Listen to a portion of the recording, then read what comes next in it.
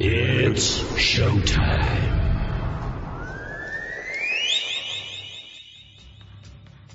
Okay, Tokyo, South America, Australia, France, Germany, UK,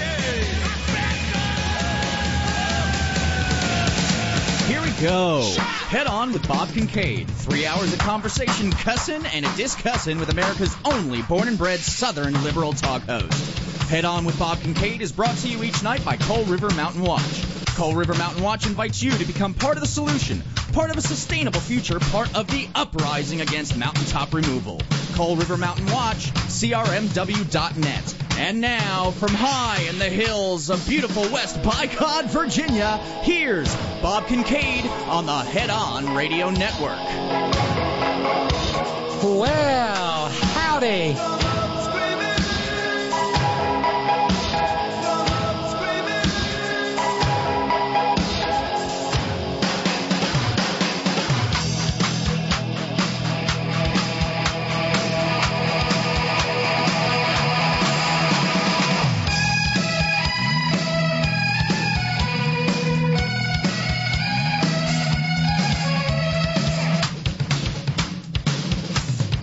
And here we go, off and running on this Titanic Tuesday, the 17th day of January, 2023. This is The Horn.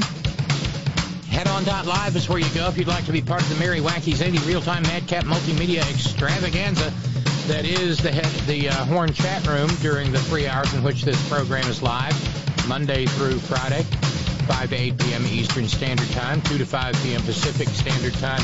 All time zones in between and the Great Globe Round, and whatever time it happens to be where you are when you're listening to the podcast. Thank you for listening to the podcast or listening live. Thank you for participating in this most unique little broadcast endeavor. I'm awfully glad to have this community and for this community to have each other. Hi, I'm Robin. And like I said, it is Titanic Tuesday, and we have a veritable steamship full of Titanic intellect. You'll recall we celebrate Titanic Tuesday every week as a manifestation of the tremendous right-wing Titanic intellect that is ever driving us toward the iceberg, in the silly hope that somehow the Titanic intellects will prevail. They won't. No, they won't. But if you do pop by the chat room right now, you'll be greeted by early arrivers Theo and Squeaky and Rick in Europe and Irish Dave and Anatole. Hey, y'all. Hope it's wonderful where you are. It's not awful here. It's just, January. Oh, one of these days, I'll hit the lottery and, maybe I'll do January from Oz or New Zealand or Chile or something. You get the idea, somewhere that it's not freaking frigid. But here we are. It's not terrible outside. And actually, I don't even think the heater's going right now, which is a blessed relief. By the way, I hesitate to mention this, but I'm the only moderator in the chat room right now. That probably means that we will be beset by brain any moment now. Ugh. Oh, well. Let me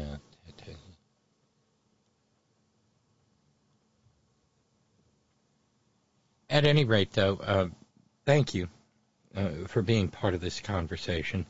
And every program, in addition to that, begins with gratitude. And we say thank you to our 17th day. And, wow, January's blazing past us. 17th day of the month subscriber. That means thank you to our buddy Gary, labor man, out in New Mexico. Thank you so much. Fundraising goal stands at $480. So hopefully we'll knock some of that down. We're on the great Save Robin's Car Not crusade, endeavor, effort. And it seems like it's nothing but bills as far as the eye can see. Inflation and economic downturns kind of suck, and I know it does for everybody. So my gratitude is double what it already was, because I know what a struggle this is. Hey, there's Steve. There's Steve from Georgia Stan, pinch hit midweek chat room utility moderator and all around great guy. I got your back. Thank you, Steve. I appreciate it. I hate being I hate being by myself in the chat room, because I don't know nothing about no moderating. I just don't. Ralph says, but Robin, if you moved to Australia or New Zealand, you'd have to get up at 6 a.m. the day before. Yeah, but then I'd know the lottery numbers. No, it doesn't work that way. But I don't know. My birthday's in January. I'm a little Aquarius girl, and I always wondered what it would be like to go somewhere that it was warm on my birthday, because they've all been cold or gray or wet. Anyway, nonetheless, maybe I don't have to. Shoot, I think it's like 60, 70 degrees down where Miss Terry is, but that would involve taking my life into my own hands and going to Alabama. No, Roger, the show's not. I mean, I think I was maybe 1 minute late, but no, we've been going for about 7 minutes now. Thank you. Roger's in the chat room now, so I feel with Roger and Steve in there, I don't feel so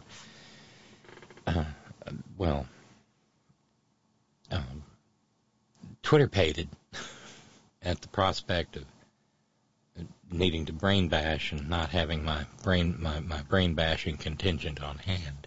Yeah. But it is most assuredly Titanic Tuesday, and we have some real top shelf examples of Titanic intellect to get into. Looks like, according to some reports, that our favorite is the wrong word, but the two most noteworthy idiots in the House of Representatives are maybe not feeling so kindly toward one another. Apparently, back on the first day of the weaker speaker's desperate effort to do whatever it was that he wanted by becoming speaker, a man of silly putty, Kevin McCarthy. The resident seventh graders of the Maggot Caucus got into it in the ladies' room of the Capitol. Oh, dear heavenly me. Yeah, they got into a screaming match in the potty. And they worry about the trans girls. That's right. Marginal Trailer Queen and Lauren Bobblehead Boebert, who run around barking and grunting and hooting about how women like me are a threat in the restroom. Well, they just about came to blows, shrieking at each other.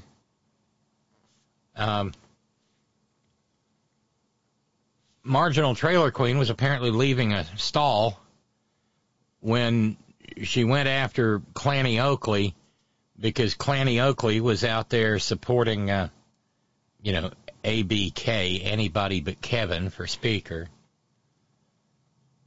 And she said, you were taking millions of dollars from McCarthy, but you refused to vote for him for speaker, Lauren? And then Lauren Bobblehead Boebert, who is probably a foot and a half shorter than Marginal Trailer Queen, who isn't that tall to begin with. Robin, stop with the short shaming. No. She stormed out like Lauren said, "Don't be ugly." And then, according to the witness, she ran out like a little schoolgirl. And the only thing she would say when someone asked her about it was, "See you later, bye." Jesus, it is 7th grade.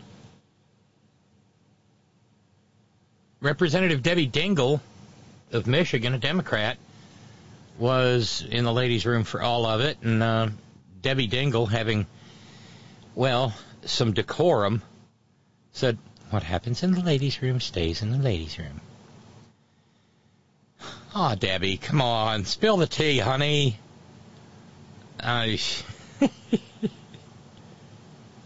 So, well, you know, come on, let's you and her fight. I hope it doesn't hurt too little. Jesus, the House of Representatives, a historic body that has seen greats like, John Quincy Adams, who after being president came back to the House and worked for the remainder of his career to end the enslavement of millions of Americans. Yeah. Abraham Lincoln, who spent one term in the House.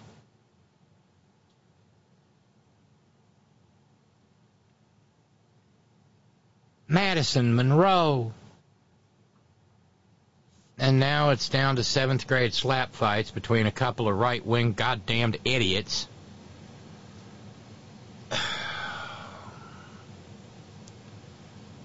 Well,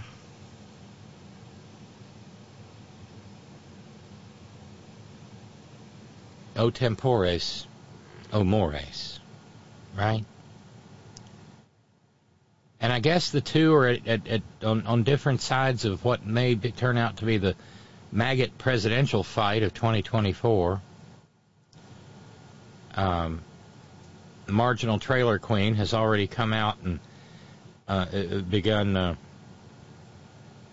the process of abasing herself before her orange cheddar god emperor, while Clanny Oakley is saying, I just love Ron Monkey up DeClantis. Yeah. What's that, Lee? The fight in the ladies' restroom. Wait, weren't the magnetometers gone? No gun? Okay, you get so much, Lee says, for a happy ending. Yeah, it would. Oh, my God. And Ralphs was thinking the same thing. At least they don't have pistols to duel with. Give them a minute, Ralphs. Give them a minute. We can hope. Steve in New York asking, Clanny Oakley and Marginal Trailer Queen, which one's the hair puller? Why does only one of them have to be the hair puller? They can both be the hair pullers. Dave in the Blind says, 2 congresswomen fighting in the ladies' room. Marge, Lauren, I have only one piece of advice for you 2 girls. Get a room, and I don't mean the ladies' room. There are plenty of swanky hotels in D.C. Would love to have you. Energize the economy and get a room there. Signed, your buddy, Dave in the Blind, liberal helper. And I helped. Yes. I'm here for this. I'm here for just an endless feud. Hatfields and McCoys, Trailer Queen and Clanny Oakley. I know this is a very shallow thing to begin the program on, but then again, it's Titanic Tuesday, and well, shallow things often happen on Titanic Tuesday. Oh, and by the way, just a quick program note. I mean, not a program note, but Tara and I will be filling in this evening at 9 p.m. Eastern Standard Time for Mike Malloy in the Malloy program. He's having studio problems. And so we've been sort of, we've been standing in the breach while those problems get sorted out.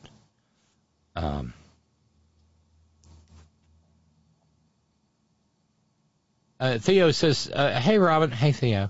Someone online posited the question of who, Boebert or Marginal Trailer Queen, we'd root for in a cage match. My reply, a jammed lock on the cage door. Yes, exactly. 2 go in, none come out. Right? That's what we're looking for.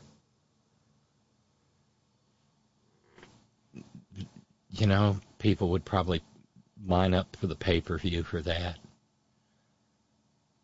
I don't know. I'm guessing, although I can't be sure. I'm guessing Marginal Trailer Queen would have the reach on Bobblehead Boebert, and then it becomes a question of, do we allow firearms in this? But I think you'd have to have some sort of, like, it would block the view because you'd have to have some way to keep the audience from getting shot. Maybe, you know what would be fun?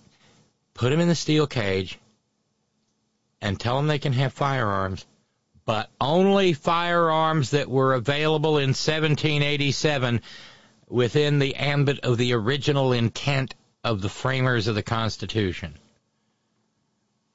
Maybe a matched pair of dueling pistols. Maybe a 6-foot-long flintlock muzzle loader. Jesus, watching those two try to figure that out could be, it could go on into the wee morning hours of the morning, but it sure would be fun. It'd be a blast, as a matter of fact. Ooh, see what I did there? Don't try this at home. But that's not all there is. That's just a little silliness. That's just a little amuse-bouche to begin the evening's repast. And this, of course, and here now, a case of, I say it here, it comes out there. Another case of being so far out in front of the curve, we feel like we're on straight road. What I predicted a month or more ago has, in fact, come true. An outfit in Arizona, Stan, is now polling the relative positions of Kari Lake, Ruben Gallego, and Kirstie Sinema. Because apparently nobody's interested in Blake Masters or any of the other Arizona maggot weirdos. Kari Lake has still not conceded the Arizona governor's race. There's no requirement for a concession, but it just kind of goes to show what a freaking idiot she is. But everyone in Arizona now is assuming that she will, in fact, be the maggot party nominee for Senate in 2024.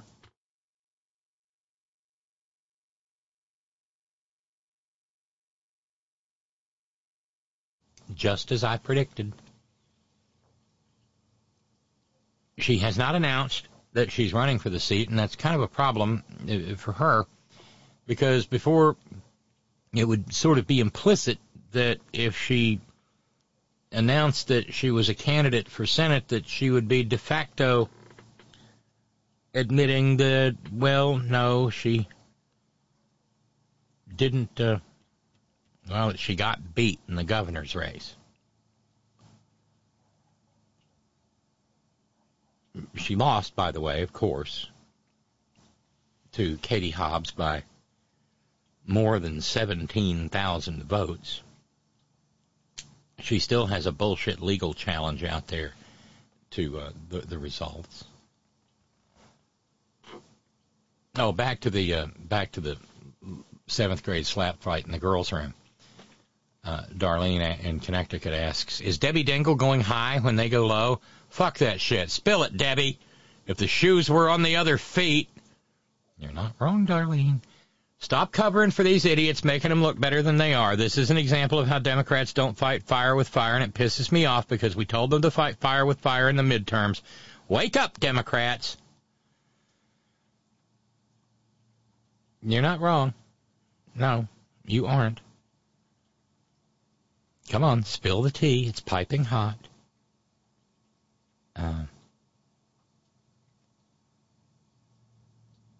Albert in Rhode Island says, if two loons shot each other on the floor of Congress, who would get blamed if one of them died? They might be confused if they had to reload their flintlock pistols. Well, I'm hoping they'd probably manage to shoot themselves. I mean, hoping, probably. Not a good word. I mean, you don't want to. Sometimes it's hard to be a decent person.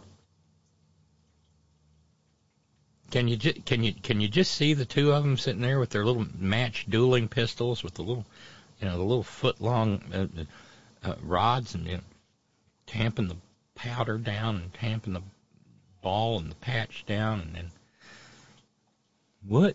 Bang!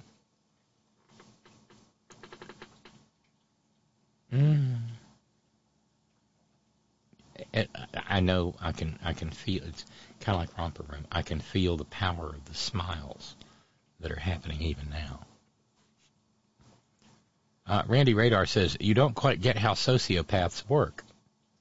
There's initially a lot of heat, but not much light. But over time, they form a pecking order, sort of like hermit crabs lining up to get their new shells. By the way, sociopaths are narcissists who lie.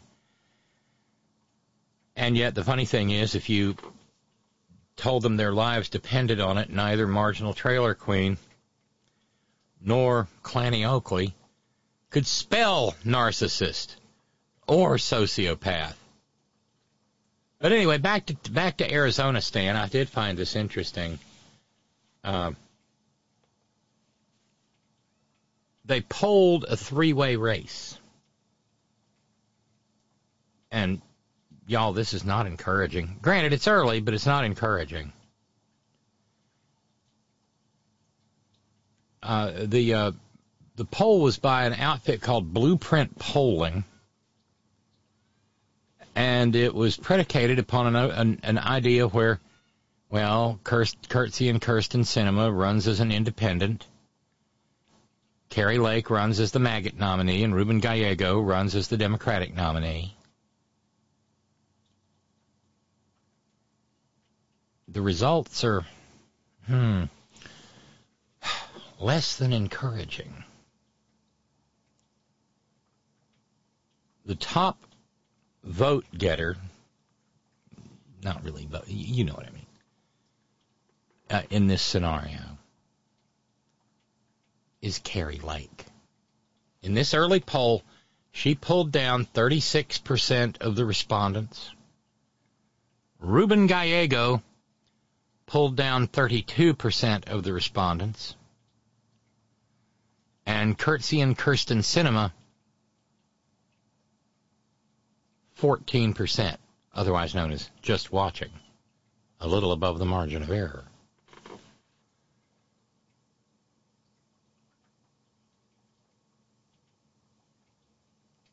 The survey also found that the senator, Sinema, who shivved the Democratic Party, gathers support from both Republicans and Democrats. According to the Blueprint poll, Sinema's best chance might be for the Republican Party to nominate a candidate so flawed that moderate and conservative voters would abandon that person for the independent Sinema.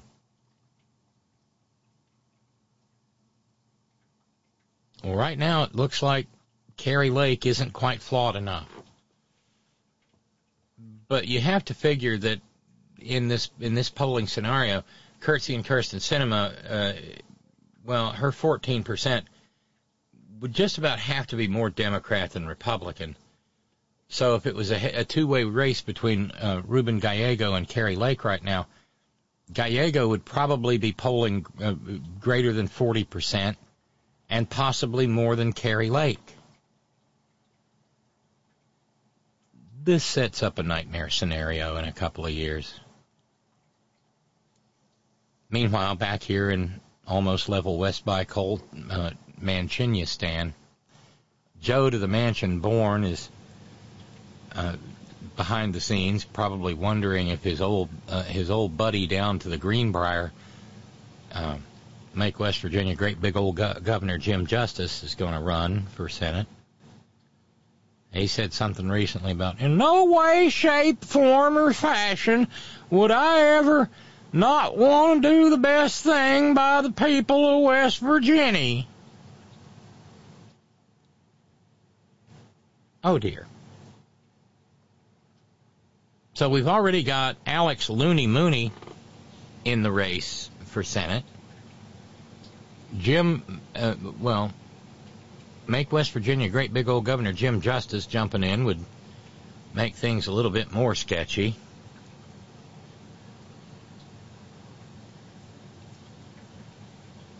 And you got to wonder if either one of those could beat him, and it's not encouraging.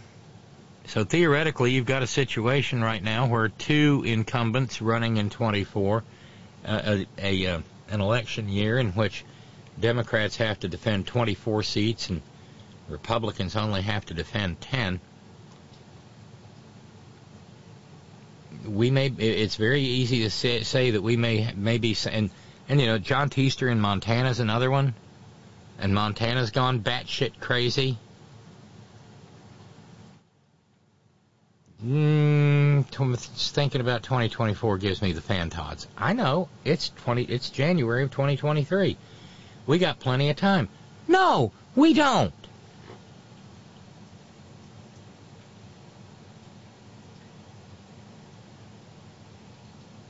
So,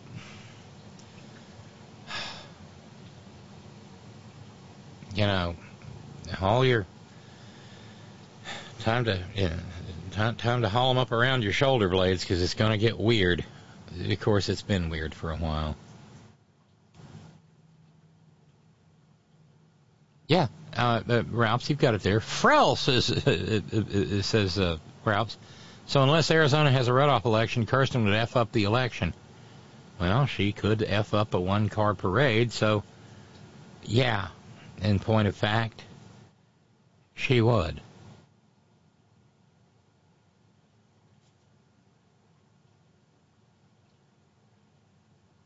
Apparently, there was another poll out, according to Lee in New York. First poll of Arizona Senate race released. Will Kirsten Sinema run for re-election? Will the Democrats run Ruben Gallego? Someone else? Nobody? Who will the Republicans run? Nonetheless, it at least is possible to make some educated guesses, which is what public policy polling did. The results they got are based on the presumption that, again, it would be Kari Lake. In a three-way matchup, Lake 41%, Gallego 40%, and Sinema 13%. In a head-to-head matchup, Gallego and Lake, Gallego leads 48-47. In a head-to-head matchup between Sinema and Lake, Lake leads 42-39. This is going to be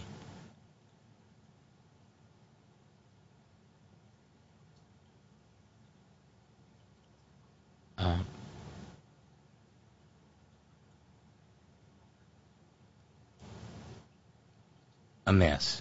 That's a complicated political science term, a mess.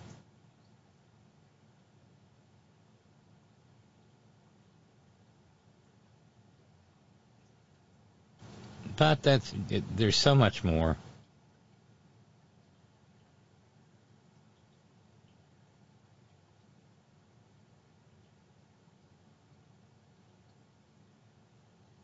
And I moved this one to the top of the stack just because it has so many little subtopics in it. We have to go to Texas for this. Texas, by the way, where on the day after Martin Luther King Jr.'s birthday holiday, we find out that Texas has the Texas Senate, of course it has to go to the Texas House, but the Texas Senate has now passed a bill that makes sure that no one in Texas or no one in schools in Texas are taught about Martin Luther King Jr., are taught about suffrage issues, are taught about Native American history. None of those things will be part of the required curriculum in Texas.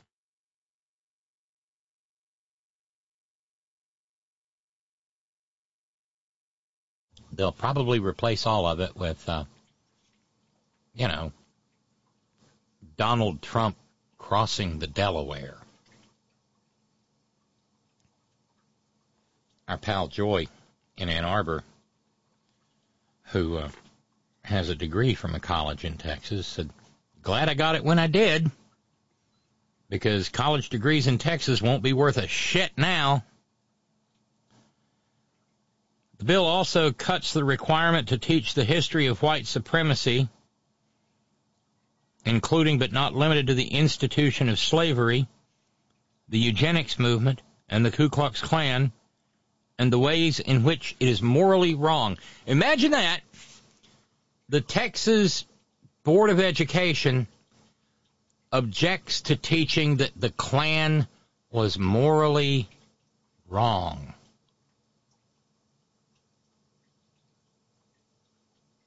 Wow.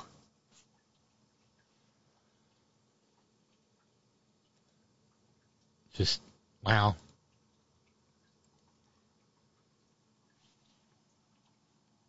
But that's not the central focus of this particular Texas story. No.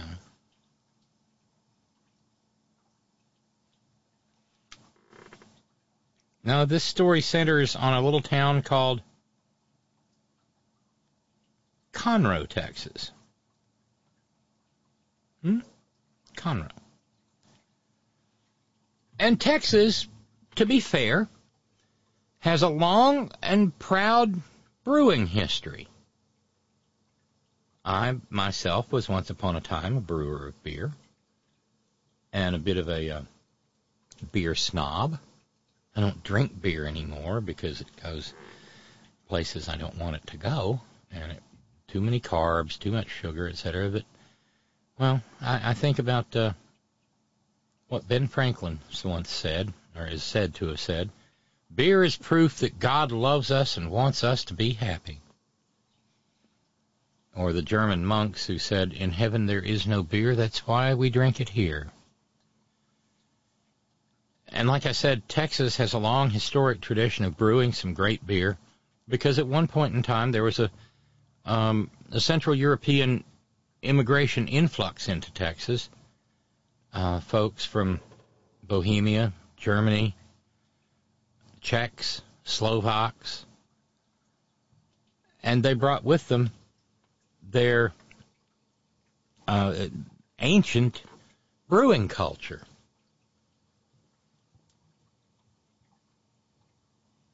And, of course, now in the modern craft beer movement, there's been even more along those lines. So in Conroe, Texas, there's a place called Southern Star Brewery. It's a brew pub. Probably got some pretty good eats, pretty good beer.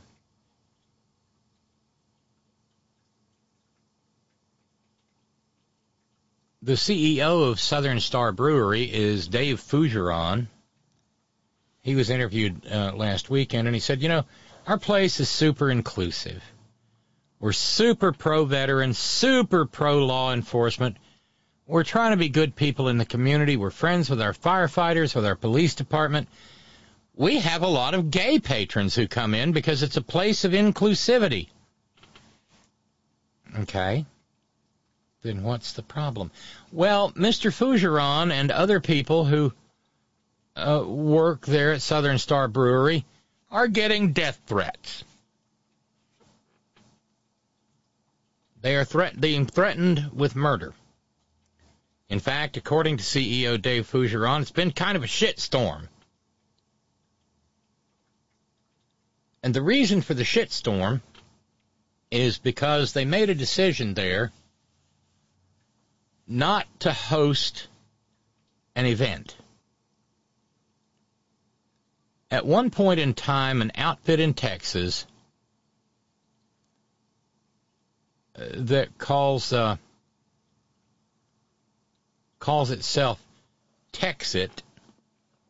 Well, they were gonna have a get together at Southern Star Brewing on January the 26th. Who's Texit? Well, you can probably tell from the use of the word exit in there. It's a group of shit for brains, malcontent, right-wing garbage down there. One of whose primary purposes is to declare that Texas must secede, or as the Texas sign said years and years ago, secede from the new 90 states of America. Well, a leader of Texas was going to be there on January 26th. The whole thing was organized by Defiance Press. They're a publisher there in Conroe, Texas. They, publisher in the loosest possible terms. What has Defiance Press published? Well, they published screeds like Corona Fascism. No, it's not about the Mexican beer or drinkers thereof invading across the Rio Grande. No. They've also published a biography of Joe Arpaio, the racist former sheriff of Maricopa County, Arizona, who had some sort of weird kink where he made his male prisoners wear pink nylon panties. Go figure. God, and they say the trans people are weird. I could work at it for the rest of my life. I'd never be Joe Arpaio weird. In the meantime, Defiance Press says that we're active in the fight against censorship through publishing conservative books, which have been widely censored from mainstream media. And they, too, have published weird semi-literate screeds from idiots calling for Texas to secede from the Union and then starve to death. Because that's the part of secession from the United States that states like Texas never really take into consideration. The starving to death part. Because they would. And their roads would quickly revert to freaking gravel and potholes. Their currency wouldn't be worth shit. There would be no social safety net. Not that Republicans in Texas would ever miss that.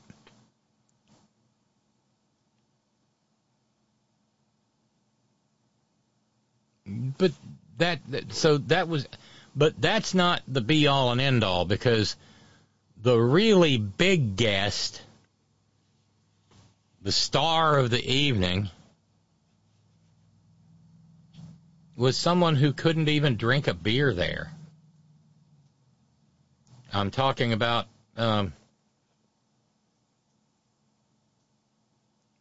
Herr Kyle Rittenhouse. When the folks at Southern Star Brewery found out that Rittenhouse was going to be there, they said, no, we don't. We don't think it would be appropriate. It would certainly destroy our reputation as being open to all, because y'all's fascists. I don't think they said that, but you know what I mean. And then, of course, young Kyle Rittenhouse said, we got canceled after there was pressure from the woke mob or Actually, he probably has a voice a little bit like this. We got canceled by a woke mob and big distributors like H-E-B. Yeah, because a grocery store chain has the power to cancel little the fascist Clavern meetings.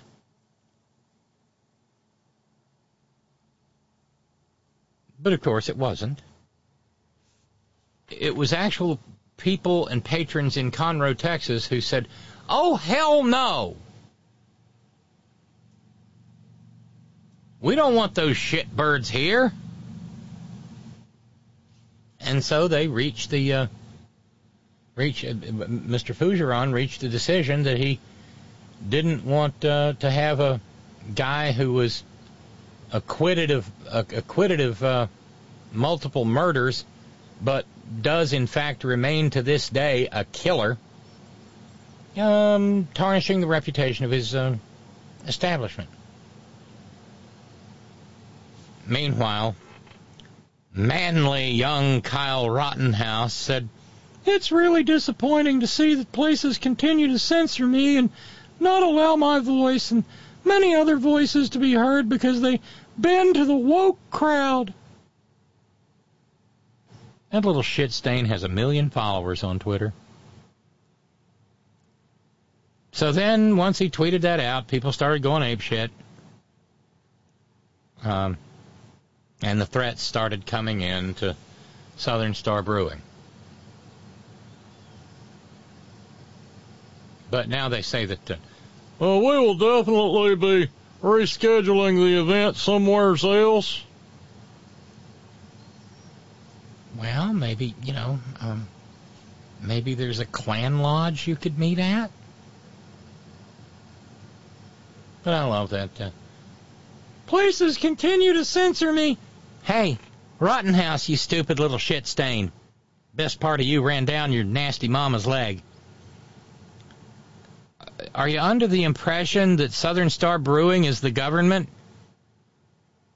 Because the censorship only applies to the government, dumbass. You'll shoot your eye out, kid. And Southern Star Brewing said, listen, it doesn't reflect our own values. And good for them. I'm glad it doesn't.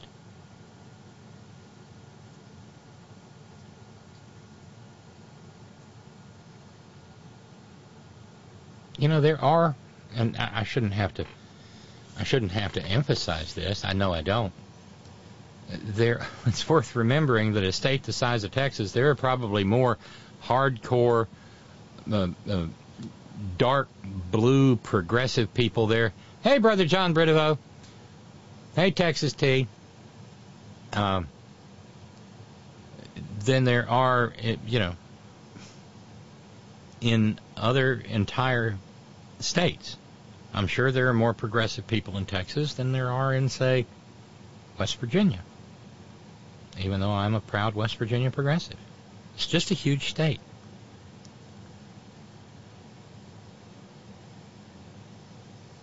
And it's not easy to be progressive in Texas or West Virginia or Alabama. Being progressive in a place like that's like maybe one notch above being trans or gay.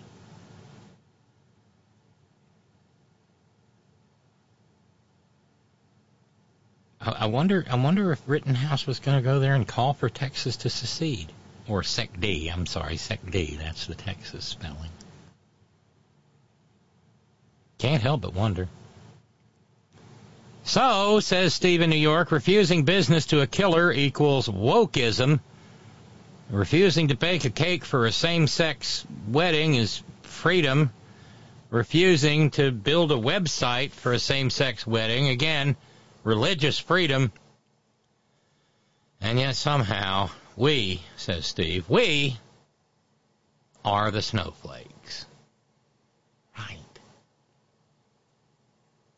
Yeah, we are probably infinitely tougher than these sorry motherfuckers will ever be. Because if they can't threaten, well, if they can't play on an unlevel playing field, if they can't have every advantage, then somehow they're being oppressed.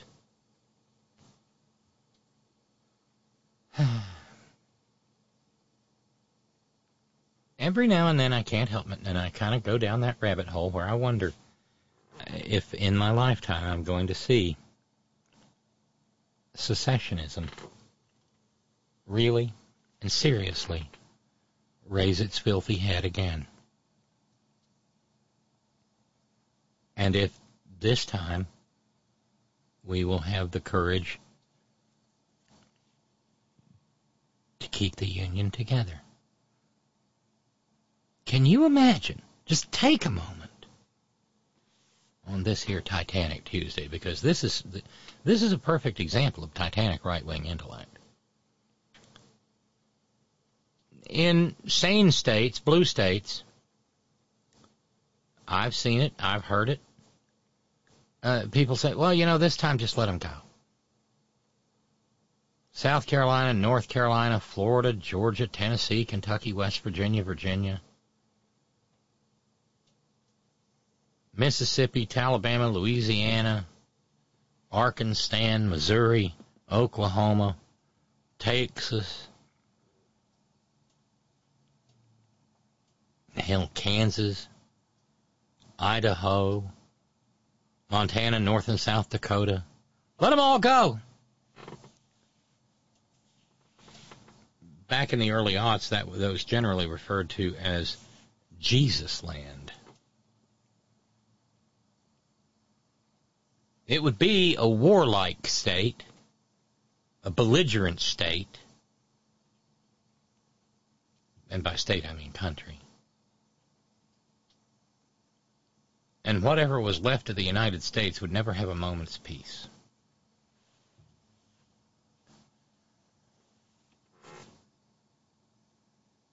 But the number of people out there barking and grunting and hooting for this shit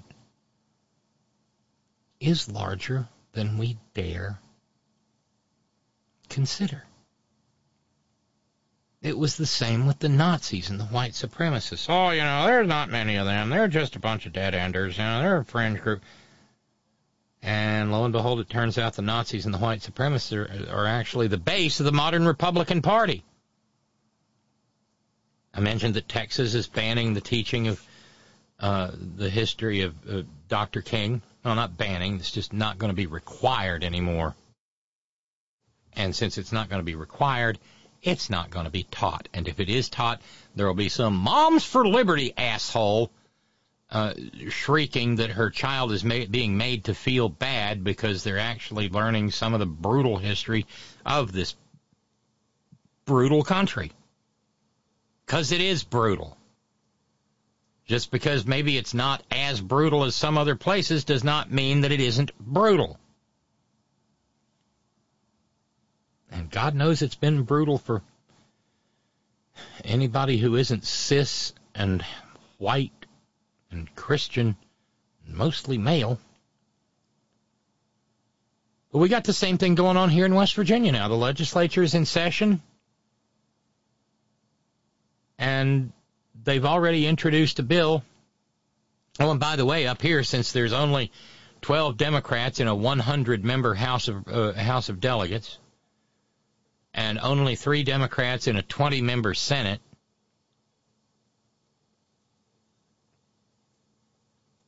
well, what with that being the case,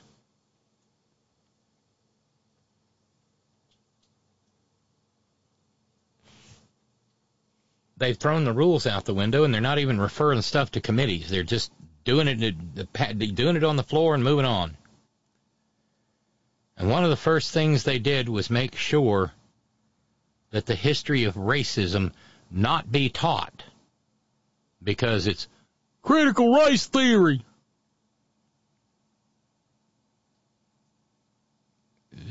So, speaking of theory, any maggot who rose yesterday in the House, in the House or the Senate of West Virginia, to give an awkward and really out of context mention to Dr. King's birthday holiday, were violating critical race theory bans. Yeah. Oh, and I should mention, just what I predicted has come true. The Republicans down in the legislature have gotten right after, picked up where they left off. The Party of Life is attacking children, specifically trans kids, trying to make sure that trans kids can't get puberty blockers or socially transition.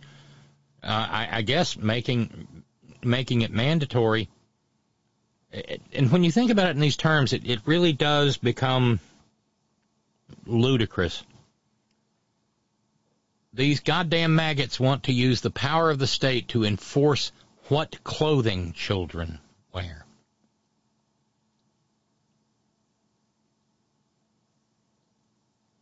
For maybe tops 5% of the children in this state. They will eventually get around to banning. And if it becomes law, I don't know what I'm going to do. They'll eventually, if Oklahoma is any indication, they'll eventually get around to banning any hormone therapies whatsoever for any healthcare provider who receives any federal funds or state funds.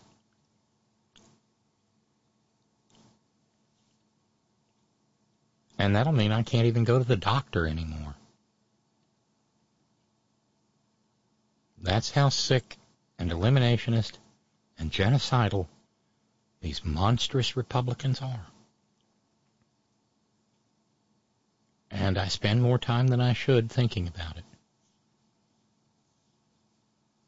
And I spend more time than I should thinking about the fact that, once upon a time I was a trans kid.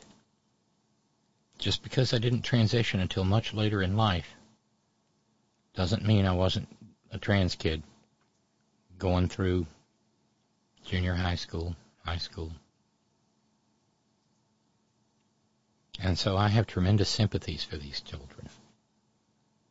And the fact that they, in a way, they've got it worse than I did. I just knew I couldn't do anything about it. If I'd tried to do something about it back then, 1977, 78, 79, 80, 81, well, I just would have woke up dead floating face down in the Tennessee River, that's all. That's just how that shit goes. But these kids, in the modern era, these kids have hope of actually being able to live their authentic lives. And Republicans all over the country are moving heaven and earth to make sure that that children have to live in some sort of gendered hell, and that they can't access the things that would give them a happy, fulfilling future. It'll probably come as no surprise to you that the ban on trans children in West Virginia is being led by a genuine, no kidding, fucking weirdo. And what I mean by that, we're talking about a member of an ultra-right-wing Roman Catholic group. God, they're gross.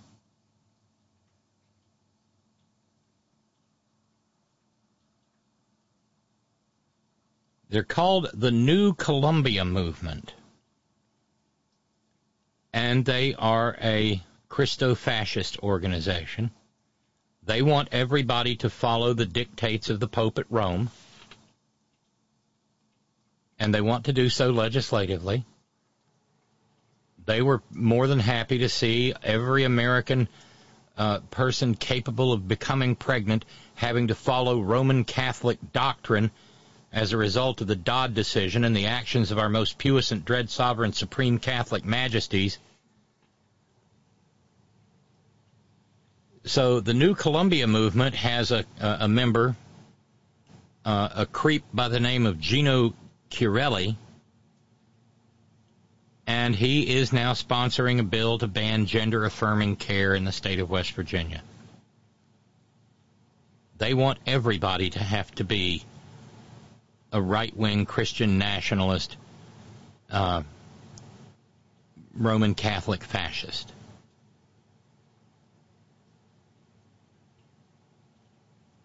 They bragged, the New Columbia Movement, Recently, one of our members in the West Virginia State Legislature, Gino Chiarelli, co-sponsored a bill to outlaw gender-affirming surgical procedures on minors. Well, of course, there are no gender-affirming surgical procedures on minors. There are no gender-affirming surgical procedures being done in this state, as far as I know. That's why I had to go somewhere else. An amendment will be added to ban hormonal chemical treatments as well.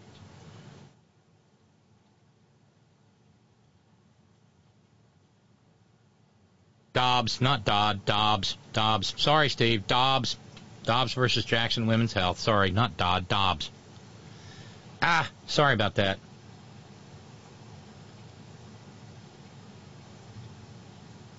And all of this comes against the backdrop of a state that was found to have the highest per capita percentage of trans kids in the entire United States. It was back in 2017. Those kids were then between 13 and 18. They are now between 18 and 23.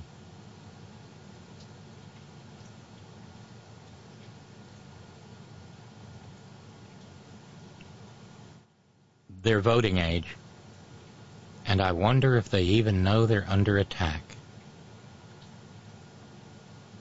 And in case you're wondering, Gino Chiarelli, well, he's a white supremacist too, because you can be a white supremacist and be in government and out in public and not be ashamed of your white supremacy. And he says that queerness and transness is an ideology, just like his white supremacy. And not that they're actual people with civic and constitutional rights.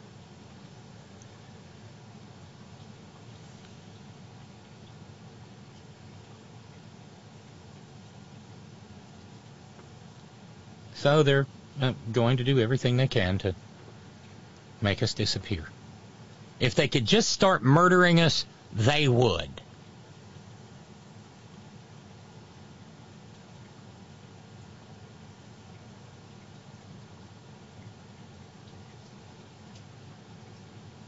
Jesus. Yeah, Dobbs. I don't know why I keep saying Dodd. Thanks for reminding me of that, Steve.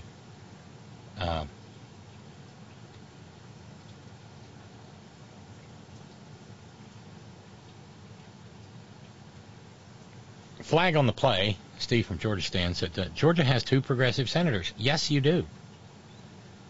But you know better than I do, Steve. The majority of your state would happily vote to secede from the Union, just like they would in Alabama. And you know what? We're taking our football with us. Y'all can play shitty football. Y'all can have Pac-10, Big Ten. We're taking the good football with us. We'll have our own national championship.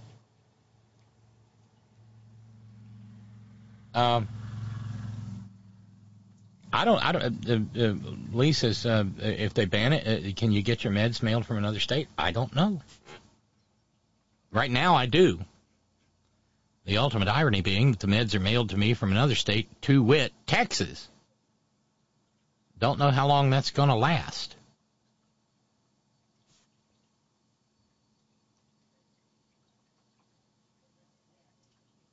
But it's frightening. And as much as it's frightening, it's sad. Because I'm so stinking happy I can't stand it. I really am. My life is glorious now. I mean, the ordinary day-to-day worries haven't changed. Sweating the bills and dealing with crap that breaks down in this fallen down old house and whatnot. But just being happy in my own life is something I have never really known.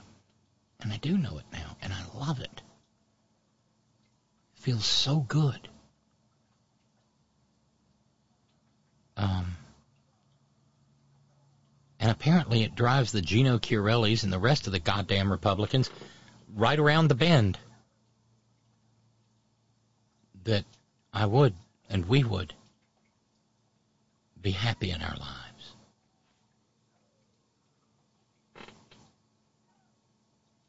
When you were young, when I was young, Stephen New York says, oddly, generally speaking, as long as an LGBTQ plus kid stayed under the radar, in the closet, in the parlance of our time, the kid could likely go through school and escape to college. Now the fascists are leaving no stone unturned to find LGBTQ plus kids to actively make their lives miserable. It's who they are. Of course, I love the disingenuous game that they play. Sorry to be talking about this so much. Because, and it was said to me, couldn't you just be gay? Because they think to be trans is to be gay. It isn't. Not by a long shot. Not even remotely. But now they play this game where like, well, okay, we accept the gays now. You can be gay if you want to, but don't be trans. Don't be thinking you're going to be gender transgressive. No, we ain't going to have none of that gender fluidity. Drag queens!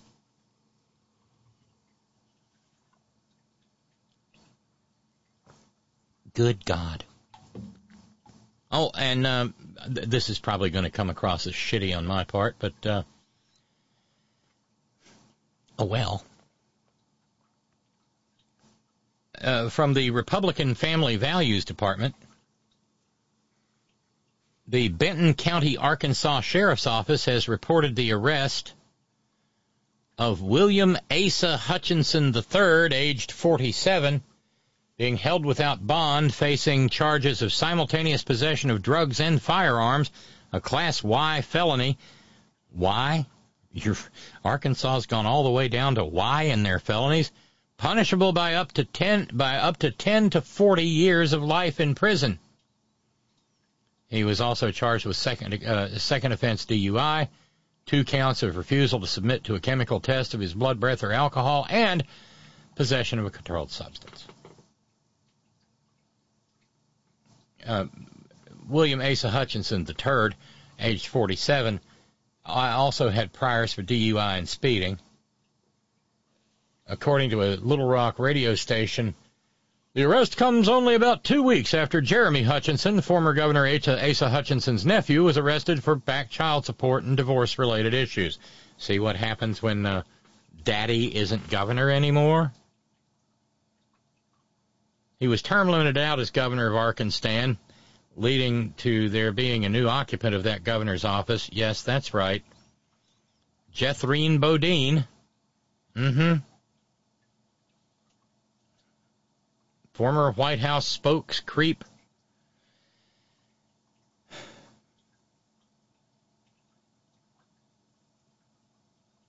Governor Hucksterby Sandbags. Hustlebuck Sandbags, who, by the way, has now banned the use of Latin X in government documents in Arkansas, saying that everybody will either be a Latina or a Latino. Because, you know, Hispanic like Sarah. These people. Well, the worm turns there, former Governor Asa Hutchinson. The worm turns. I'm so old I can remember when he wasn't so old and he was a fire-breathing member of the House of Representatives from Arkansas, and he was declaring that the flag was falling, and he wanted to know all about Bill Clinton's penis. Yeah. Hell of a note, huh? So anyway, like I said, we got $480 in fundraising to go to come even with this, this far into the month. Over halfway done with January. Let's see, 48 people at $10, 10 people at $48, one person at $480.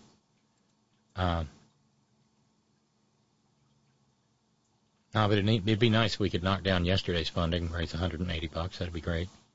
Oh, my God, wait a minute. How did I miss this? Cowbell for Brother Deacon Asa. A new reference for Marginal Trailer Queen. Barbecue. That's B-A-R-B-I hyphen the letter Q. Barbecue. Brother Deacon says, you can thank me later. I'll thank you now. That's brilliant. Dadgum you. That's just freaking brilliant. So let's run over to the Skype line, see what's going on with Todd. Hey, Todd, how are you? Who's that?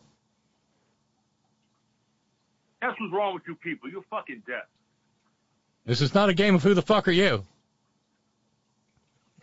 Why not? Why come? I can play this game.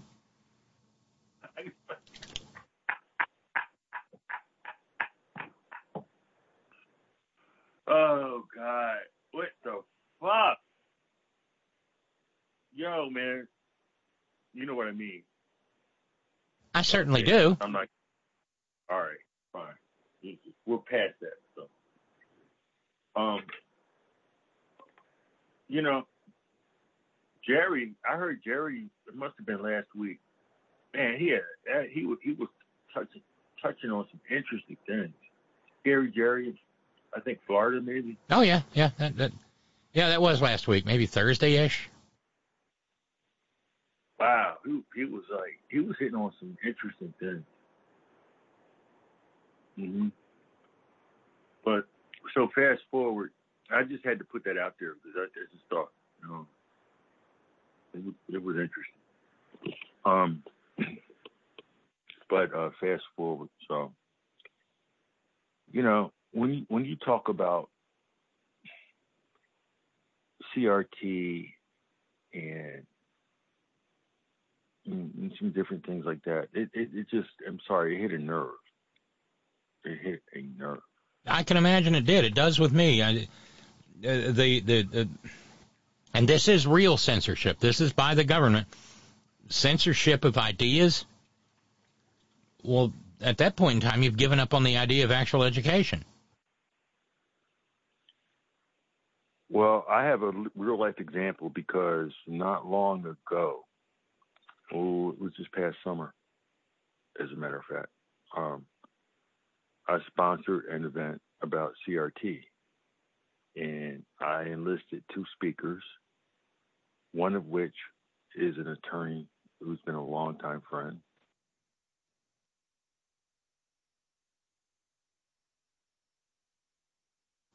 Yeah. And the other person was a former politician in the area, in this area, geographically.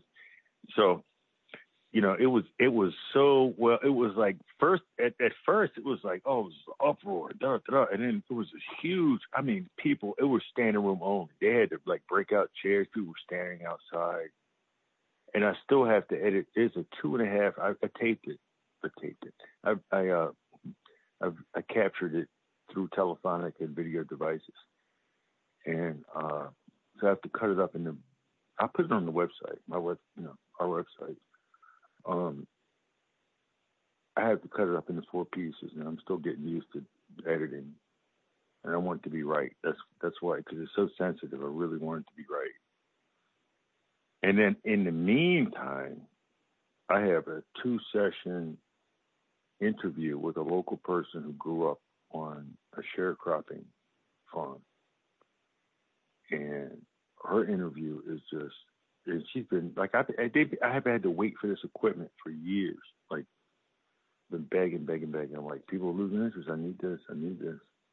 Because, you know, all microphones are not made equally. And I knew what I needed to work with to make it sound right.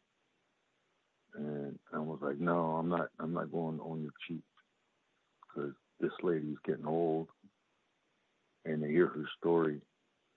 And that will also be on our YouTube channel and the website. And I know I'm not being specific. I know I'm being nebulous, but, you know, if folks are curious, they'll figure it out. It'll be there. And it's just, but to see her, because she opened up, because every fall these emotions come out, because in her family they would have to send 1 or 2 kids to school because the rest of them had to pick. pick cotton. And then they come back with the knowledge, and then they would send another couple of kids, and they would pick, so rotate the kids to get the knowledge because they just couldn't afford to have no kids there not picking cotton. And, at the same time, we got the MLK stuff going on. And so I'm poking around, and I know it sounds like I'm jumping around, but it's all related. And I'm poking around, and I don't know how to access this only through my platform. I'm not going to say what it is because they're not paying us. But you can go to MSNBC's website, and it's under movies or series. But they have a 3-hour-long something or another. It's called Civil War. It's amazing. I mean, they've got the esteemed David Blight. David Blight. Right. And, if I sound like I'm rambling, it's just because there's so much. No, you're good. You're good. Just, this is how it works. There's a lot of data out there. And, because there are people I come in contact with like every day. This is not over. This shit never ended. I'm reading the Lost Cause right now, written in late 1800s. It was never over. That's the problem. The Civil War was never really over. It was never over. So you take that out your bonnet, just this. They're still fighting it. The more sane parts of the nation kind of moved on, but down south, they lost, and they keep trying to figure out a way in which they. Well, we lost, but we kind of won because they did the 13th Amendment and everything, but we did Jim Crow, and we're still voter suppressing. We won. Oh, and every am I wrong? I got to remember this. No, you're absolutely correct, and they are still engaging in that. The voter fraudster in chief, who would be Mark Meadows, someone high up in government, and still had why is that such a? That has to be mentioned every day, every minute of every day. Mark Meadows, the voter fraudster. Voter fraud, Mark Meadows, voter fraud. Whenever you see Mark Meadows, you hear that name, oh, look at the peaceful meadow. Think about voter fraud. It pollutes the meadow. Yep.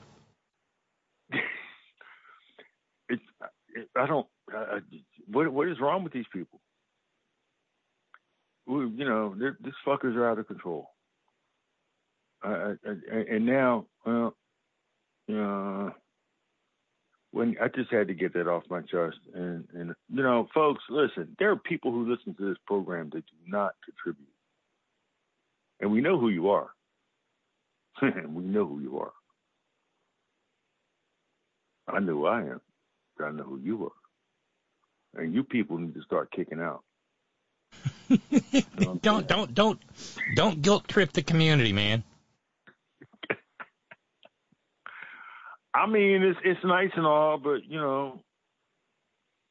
you gotta. Come on, man. You go to real roads, you gotta pay a toll. A couple bucks, 25 cents. You hit Delaware, you gotta start paying some tolls, man. No shit.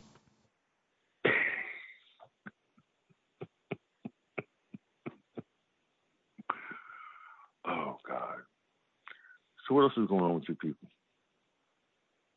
I just have to say you people.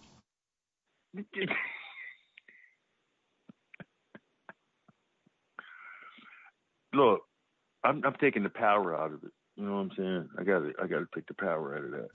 Yeah, or as they say up over down under, taking the piece out of it. Oh, do it again, please. Take the piss out of it.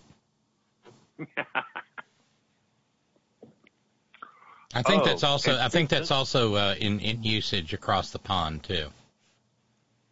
To take out the piss. or take the piss out.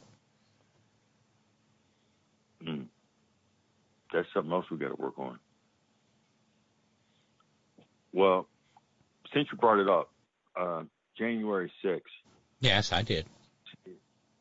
Yeah, I know. You see how these segues work? They're just strange. Segways are a thing, Todd.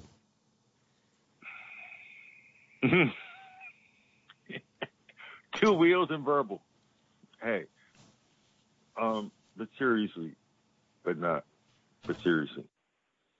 So, January 6th, you know, and we're talking about these unreconstructed. This is what I'm talking about. We're dealing with unreconstructed folks. Yes. Yeah, yes. It's the same fucking. See, I'm not being hyperbolic here, am I? No, nor hyperbaric. Oh, that's a fucking man. That's a crowd bell. Okay. I don't know where that came from. I apologize. Yeah, you know, you have to keep it close because you're so sharp. You have to keep it close. You don't want to wear it out, but you still got to use it. It's, you know, that's part of your that's part of the program, and that is why people contribute layabout. You catch more flies with honey than with vinegar, Todd. Don't call a community layabouts. But it's soccer season. I got so anybody who doesn't know, that's what they say. We say bums here. That's layabouts is like in the UK. That's what they call bum layabout. Anywho, so since you brought up January 6th, and so you know what we really witnessed was the new.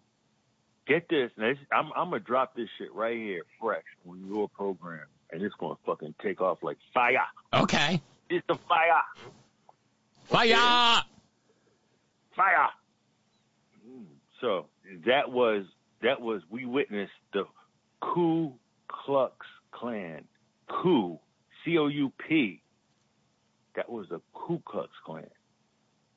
You see, the Venn diagram would indicate that this is mostly these right-wing Christians, right? Hyper-nationalists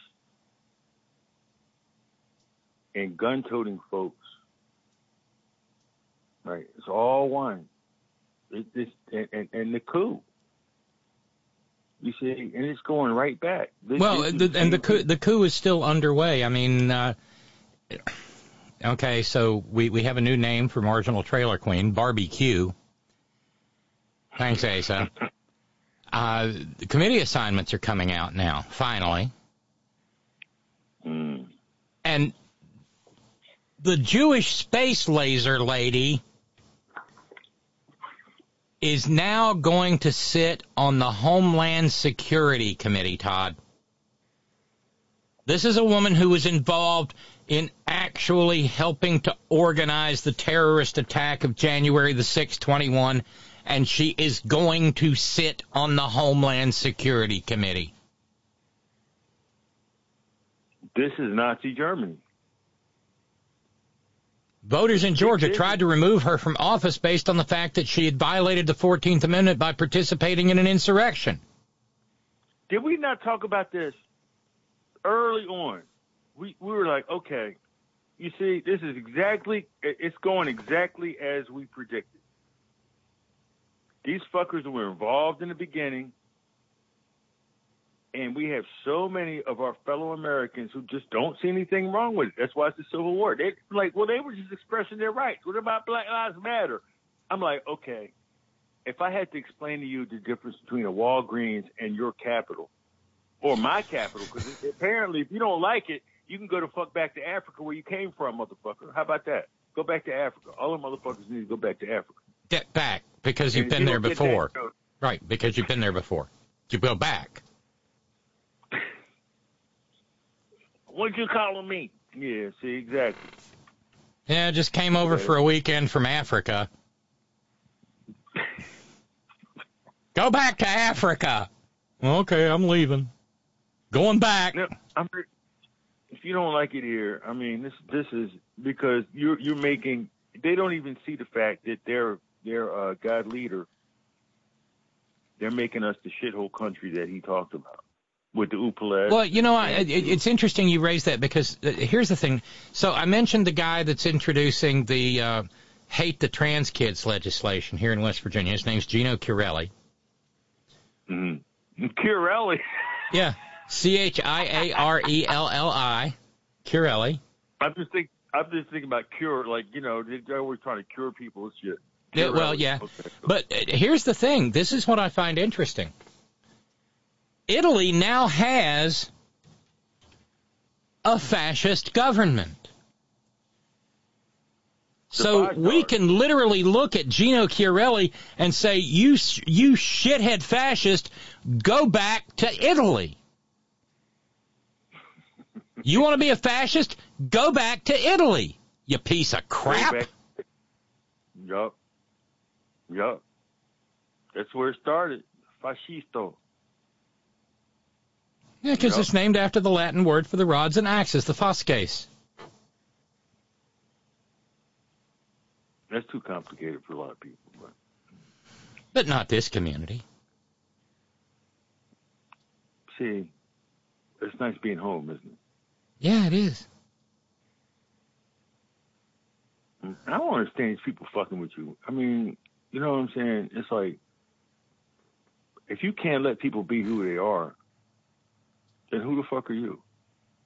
Like, what is your, like, what is your insecurity? Like, I don't get it. I really don't. Because, you know, anyway, I don't have to explain it, you know. But, all right, yeah, so back to the fascists. Yeah, and then the MILF, the MILF in chief, Trump, mentally ill fascist. And, you know, and he can win again. He really could. And now with these documents, I don't know, man. They got to do better than that. I'm fair. I try to take my bias off, man, but they got to do better than that. That shit was fucked up. Even though he's doing a great job. Now, and see, this is the thing. This is our messaging is fucked up. Because by this time, all these achievements, all these new roads, motherfuckers, that's Democrats. We put that shit through like a couple of years ago. That started with Obama. And finally, now we're seeing fucking blacktop. And it's working. And we have bridges that will kill people. And you're fighting over that. And now, you know, I don't want to get ahead of myself, but yeah, so that's Democrat shit. And then, because my friends and neighbors who are Trump supporters, some of them, love him dearly, but, you know, whatever, they can believe what they want. However, I like what he said. Yeah, you like what he said. However, look what Biden has done, his administration. The CHIPS Act alone. Look how many. Man, I can't. In South Carolina, every 2 months we seem to get another plant here. Now down in Georgia, they're making solar panels. We're making computer chips over here now. High tech, finally. See, they need to be. I don't know who the hell who they hiring, man. You gotta drum this shit up, and at the same time, you got Wyoming saying they don't want electric vehicles. Man, what the fuck is wrong with those people? Well, remember, we threw a fit here over electric school buses. How are they going to get up the mountain when the battery goes out? See, once again, all right, so folks who don't understand, all right, economies of scale, government contracts, all these things meld together. When there's a dictate from the federal government, like you have to have fleet vehicles of a certain kind, industry has to respond. Industry has to respond, which means jobs, which means parts, which means labor, which means money, which means taxes, which means improving the economy. Plus, it's the right thing to do. Now, I saw, we have in our little black neighborhood here, which is probably not going to be black for another 2.6 years because I see the white motherfuckers up and down the street in the goddamn golf cart. Here comes the gentrification. Shit. They got the nerve to ride around with a goddamn mimosa on Sunday morning, and they like, well, where do you live? I'm like, don't worry about the fuck I live, because I got properties. Shit. I don't give a fuck. I'll be where I want to be. And I was like, why are you asking me where I live? Don't worry about where the fuck I live. You ain't buying my fucking property, man. Back the fuck up. But anyway, yeah, you know what's coming. So, they need to stop with that shit. He's doing shit. I know the man, come on. He has issues. He's got the blastoma and, probably some other shit we don't know about. But apparently Kamala Harris is doing a lot of shit behind the scenes. You see how we don't hear about her, but she's a bad motherfucker, man. That woman is smart and she knows what the fuck she's doing. And she gets high. And I think that's a good thing. Because I know she takes her break at night or whatever when she feels like it. It's really maybe she doesn't have to go outside and blaze up a blunt. Maybe she just sits back and has an edible. Well, and waits for it to kick in, and doesn't eat another one because it hasn't kicked in fast enough. Because she's smart. She's smart. That woman is no joke, and that's the scariest part. Is a smart black woman, and she got her shit together. She is. Do you think Joe could be doing it by himself? Come on. Of course he. I mean, he has been doing things, and I don't want to sound like the other people when I say that, but I mean that he definitely knows how to build a team. He does, and shoot, man, that Amtrak thing is no joke. If you hadn't like been in the business class, like I was for some time, you go up and down between DC and the train goes all the way up to Boston, but let's say between DC and New York, you see all kinds of people on the train because you're making a certain amount of money, man. You don't want, either you want to get a driver, but that comes out of your budget, or you can get the trip ticket. See, it was, shoot, man, that was affordable. And you can work on the train. You get, a little compartment. Yeah, but, I'm going to say this. I'm looking forward to traveling on the train again sometime because the thing that I did not like about the train before was entirely personal.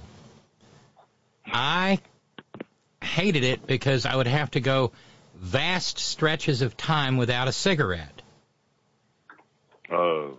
Now I can just sit back, open a book, watch a movie, whatever, and absolutely love it. So I really, I would, oddly enough, Are you over that mental memory? Like that physical thing with the, Oh yeah, I don't care. Well, you over the hump? Yeah, I'm past it. Do you dream about him yet? No, I haven't. No, I haven't had the smoker's nightmare in well over a year. People have not had that. Man, that shit is fucking. Oh, where in your dream you've quit, and in your dream you light up and you go, God damn it, I hate myself. Now I gotta quit all over again. The guilt, and then some of them, you're just smoking. It's like I can get away with it because I'm in a dream, and you wake up. But my therapist helped me with it a lot. I told her about it, and she said, "You've got to understand what that is. That is your subconscious reinforcing to you the fact that you are a non-smoker, and it's giving you a little taste of how awful it would be if you were to stumble. Your subconscious is actually making sure you don't fuck up." See? Because you got the seed in there. And, eventually I'll probably get that way with saltines. And, well, like I said, I'm fresh out of vices. You can get there. It's tricky. I just, God almighty. Because that smoke, it's just, it's insidious. Because it's like, I have to smoke after dinner. But and I would make sure that, when I was flying, I would make sure that I always flew through Atlanta because Atlanta had smoking areas. Whoa! Wait a minute. Oh, shit. Listen, I remember, when I was still smoking. I remember 1998 was when I quit. That motherfucking smoking room. Was nasty. Holy, man, yo, look here, woman. You could take a lab rat into the smoking area, into one of the smoking lounges at Hartsfield, and the rat would be coming out with emphysema. But everybody who walks in there is like, oh, thank God. And they're like fumbling with the cigarette pack, and they're pulling out the cigarette. Hey, buddy, you got a light? Yeah, man, here, light up fast. I know you need it. That seems like such an anomaly now, because it was like, literally, you could look through the glass, and it's like, damn, it's a cloud. Like, oh, I can go in there and relax. Well, there's that one on the concourse where you go up the escalator, and there's actually a bar, and you can have a beer and a cigarette, at 9 o'clock in the morning. Ooh. What, okay, so now, after 9/11, boy, I had to travel for work, right? And, I mean, it was my business to get drunk. I would not get on that plane unless I had a bunch of drinks and smoke as many cigarettes as I could. No, I didn't smoke then. So I was just drinking. Oh, right. 9/11. Oh, God. But you're in a bar and people are still smoking in some states. I don't know why they came out. Well, they're going to smoke in the House of Representatives now, like we talked about last night. Because now that the Republicans are in charge, freedom has returned to the House, and they can, I guess they can smoke cigarettes and put their cigarettes out in the carpet and burn holes in the carpet and spit on the floor, and because freedom. So they're going to reinstall the spittoon and give everybody like a monthly allotment of chew. Yeah, that's it. Red Man, Levi Garrett, mail pouch. I was always a mail pouch girl myself. And they'll be able to grab their interns on the butt again. Oh, God. This is ridiculous. These people. Jesus Christ. I don't know. I don't have anything else to say. Yeah, you do. People are wanting to know where to go to get your interviews and stuff, but you said you're not going to give that out. You know what? Let me tell you how cool this shit was. So, let me stop. The oral interview. Now I base this on the WPA interviews that Lomax did. Right. Right. Okay. And there's a protocol. I pretty much tried to follow that. But this lady used to volunteer, and that's how I started off as volunteering. Except that she grew up on a sharecropping farm. And we would talk, and she volunteered at the facility that I by de facto manage. I don't really manage it, but nobody else was going to do it, so I had to do it.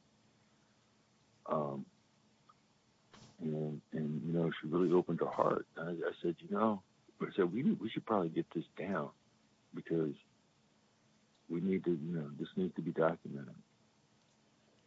And so long story short, I'm holding on to it, but my God, it needs almost zero editing. Like, I might have to chop off 10 seconds on the first part, and probably, I don't know, nothing on the second part. It's just, when I put it up there, she's going to be famous. Like, people are going to be, I'm kind of concerned. And people are going to be rushing her, because she lives out on some property. But to listen to this,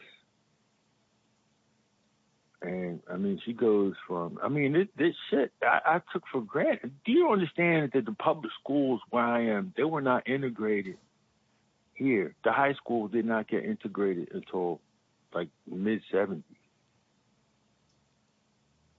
Where I grew up,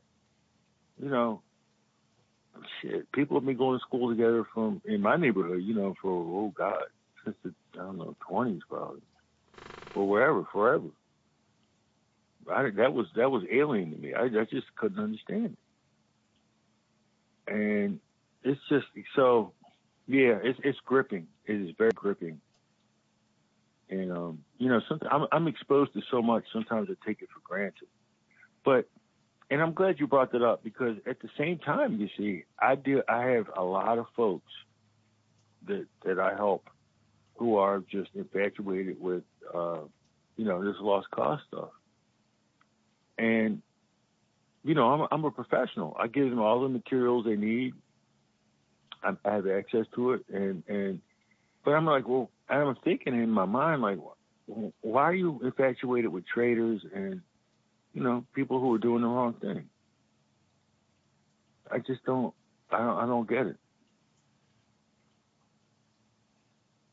Can you explain that? I've asked myself the same question from time to time. Sorry about all the umming. I'm thinking.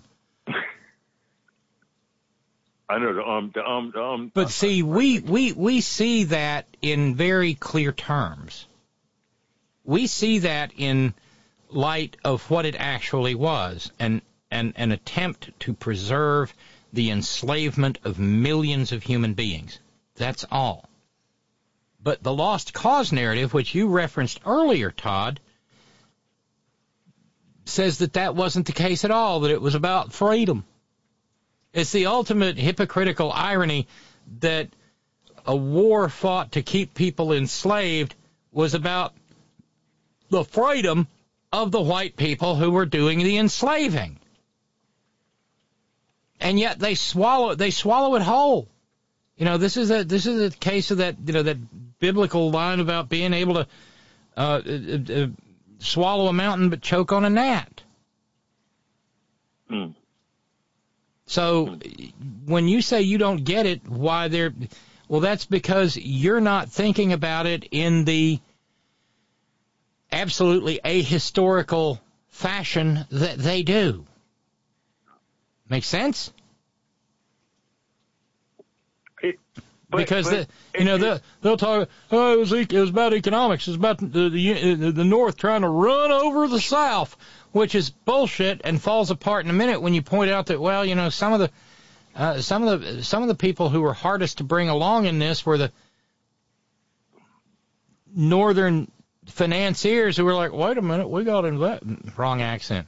Yeah, wait a minute, we got investments down there. Right.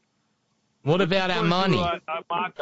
What about our money? We have money invested down there. What's it to me about those people?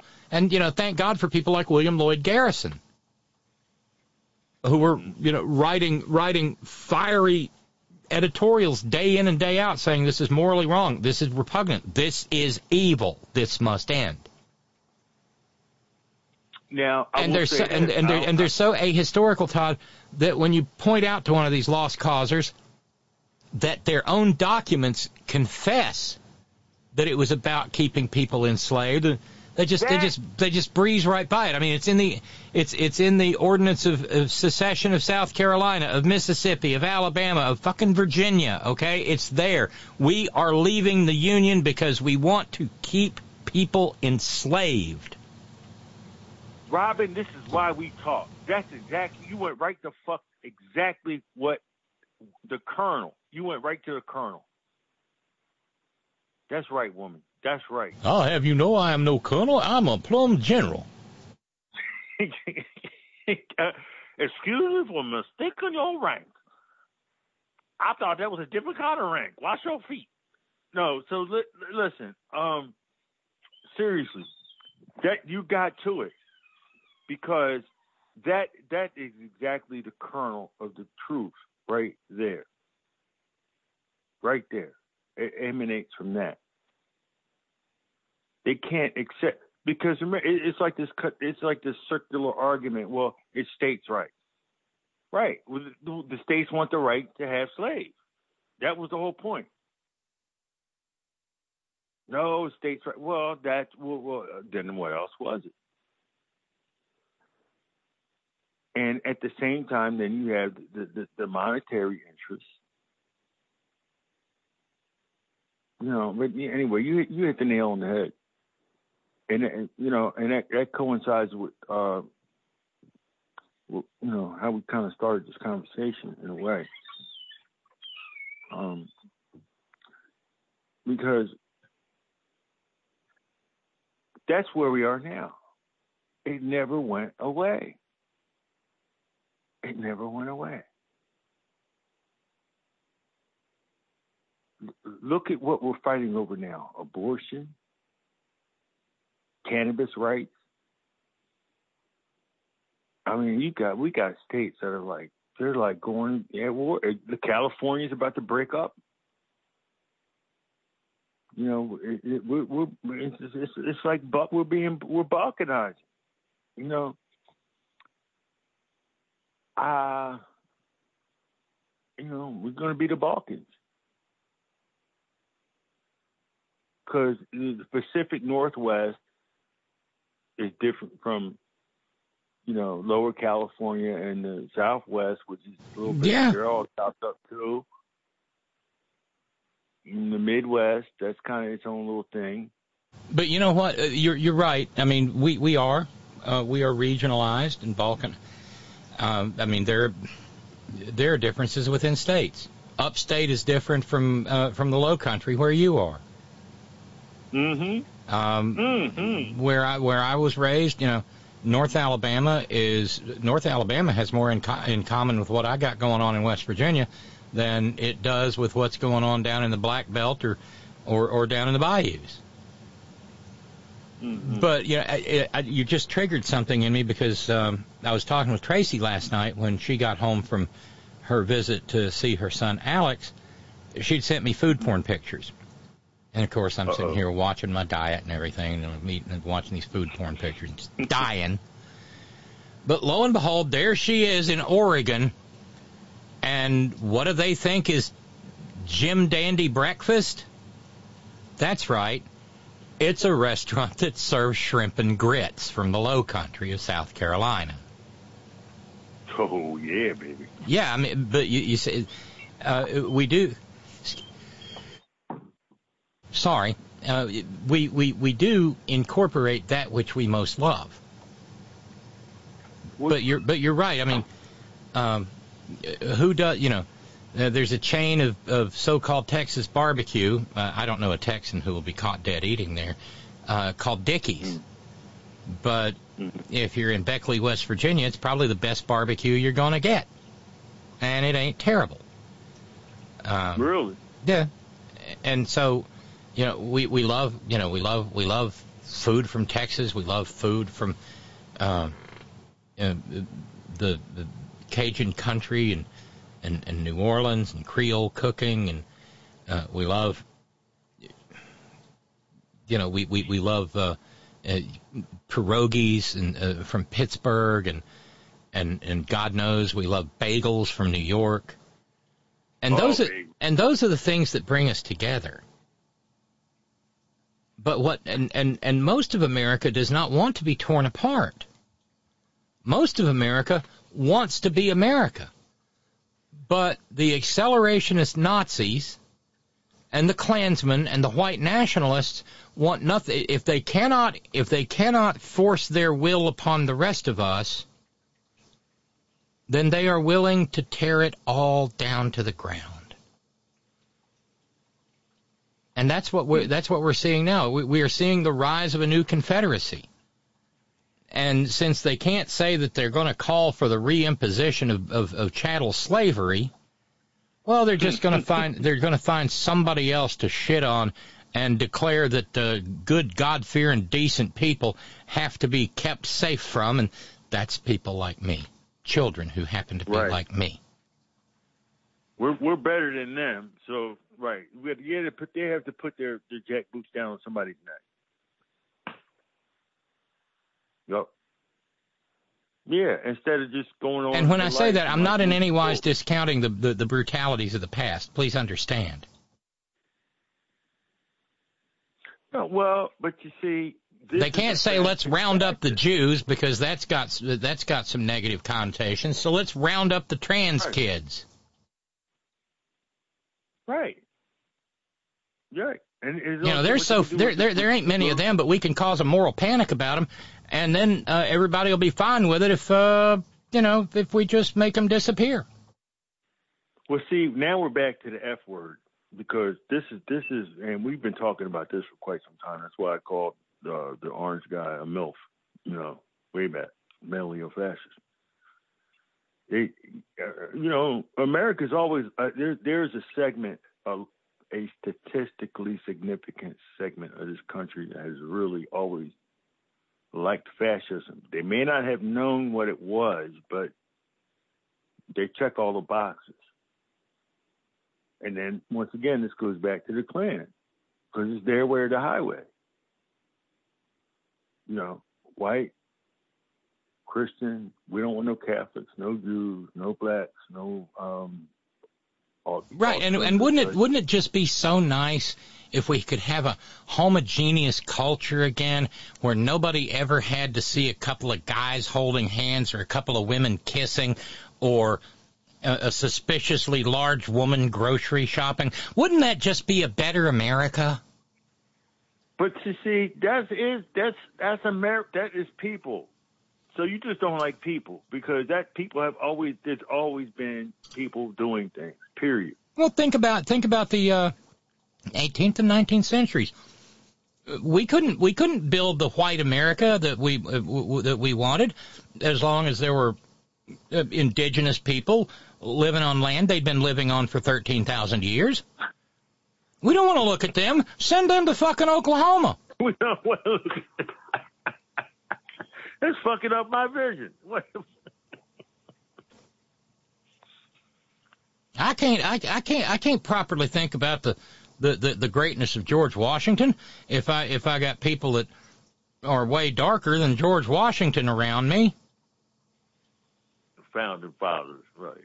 Well, yeah, that's incongruent with my value set. That's one. I've read a couple. The family tree of Abraham Lincoln is a little bit sketchy. But if you look closely at Abraham Lincoln, there's a decent chance that man was not entirely white. He's kind of ruddy. What do they call it? Ruddy. Yeah. And his grandparents on one side came from what is now West Virginia, and there's a lot of race mixing that was going on up the hollers back then. There may be some indigenous heritage in him. There may be some black heritage in him. That man was not lily white. Hell no. No. And by the way, let's go ahead and make the bigots' heads explode. Can somebody please explain to me, now that we're going to teach a sanitized, cis-het, white Christian American history, can somebody please explain to me why young George Washington married an older lady with money and never made any kind of a kid? And why, during the American Revolution, he was surrounded by really pretty foreign boys? That's too many questions. I live in a county that is named after the Marquis de Lafayette. In modern parlance, the Marquis de Lafayette would be referred to as a twink, because he was a real cutie pie. He was a pretty boy. Yes, he was. And, he was a dandy. And Washington was surrounded by them, and they were always fawning over him. Oh, yes, General. Do please, General. Can I get you some tea, General? You know who one of the only ones of the early or the revolutionaries who didn't sit around fawning over George Washington? Alexander Hamilton did. Kosciuszko did from Poland. Lafayette did. Aaron Burr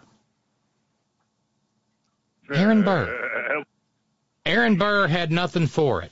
And so instead he went out and invaded Canada. froze his ass off along with his troops, but got the job done.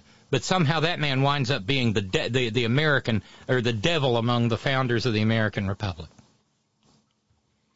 See, now you're telling America's secrets.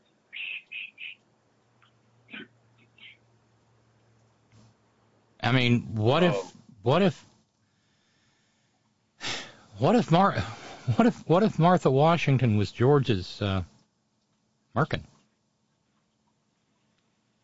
What if she was perfectly happy to be married? What if she was perfectly happy to be married to George because George never bothered her?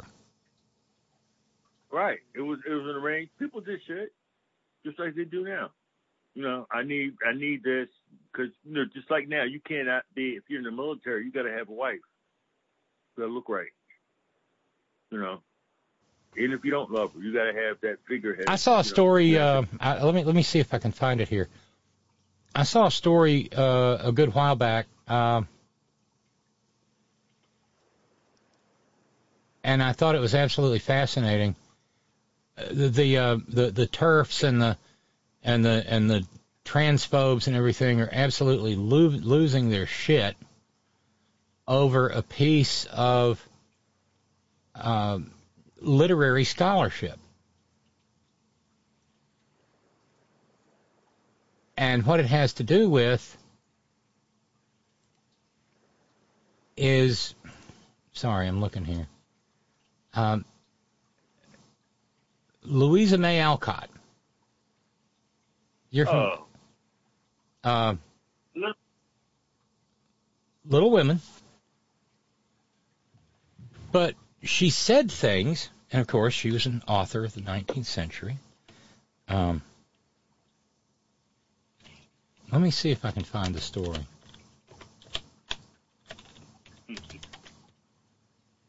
I know you're putting your crack interns on that, aren't you? Yeah, for all that their thumbs will.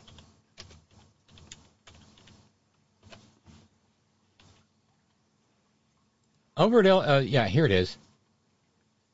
There has been some, and this is serious scholarship. You know, she wrote a book called Little Women. She also wrote a book called Little Men. And over 154 years, Little Women has never gone out of print. No, that's a classic. But here's the thing. Everybody's read Little. In writing his Pulitzer Prize-winning biography of Louisa May Alcott, John Madison, in Eden's Outcast, notes, always believing she should have been born a boy. She loved to participate vicariously in the adventures and discoveries of boyhood. From childhood to old age, Alcott repeated the same sentiments in her letters and journals. She didn't care for girls' things. She'd been born with a boy's spirit. She said, I was born with a boy's spirit. She yearned to be a man. She even described herself as a gentleman. She called herself a man. When people came to visit her, she preferred that they call her Lou instead of Louisa. In fact, in Little Women, she puts a line in one of her characters' mouths, Joe March, I can't get over my disappointment in not being a boy. And her sister tries to give her comfort and says, well, you must be contented with making your name boyish and playing brother to us girls. Holy crap! Go read Little Women and read it and read it through a gender transgressive lens.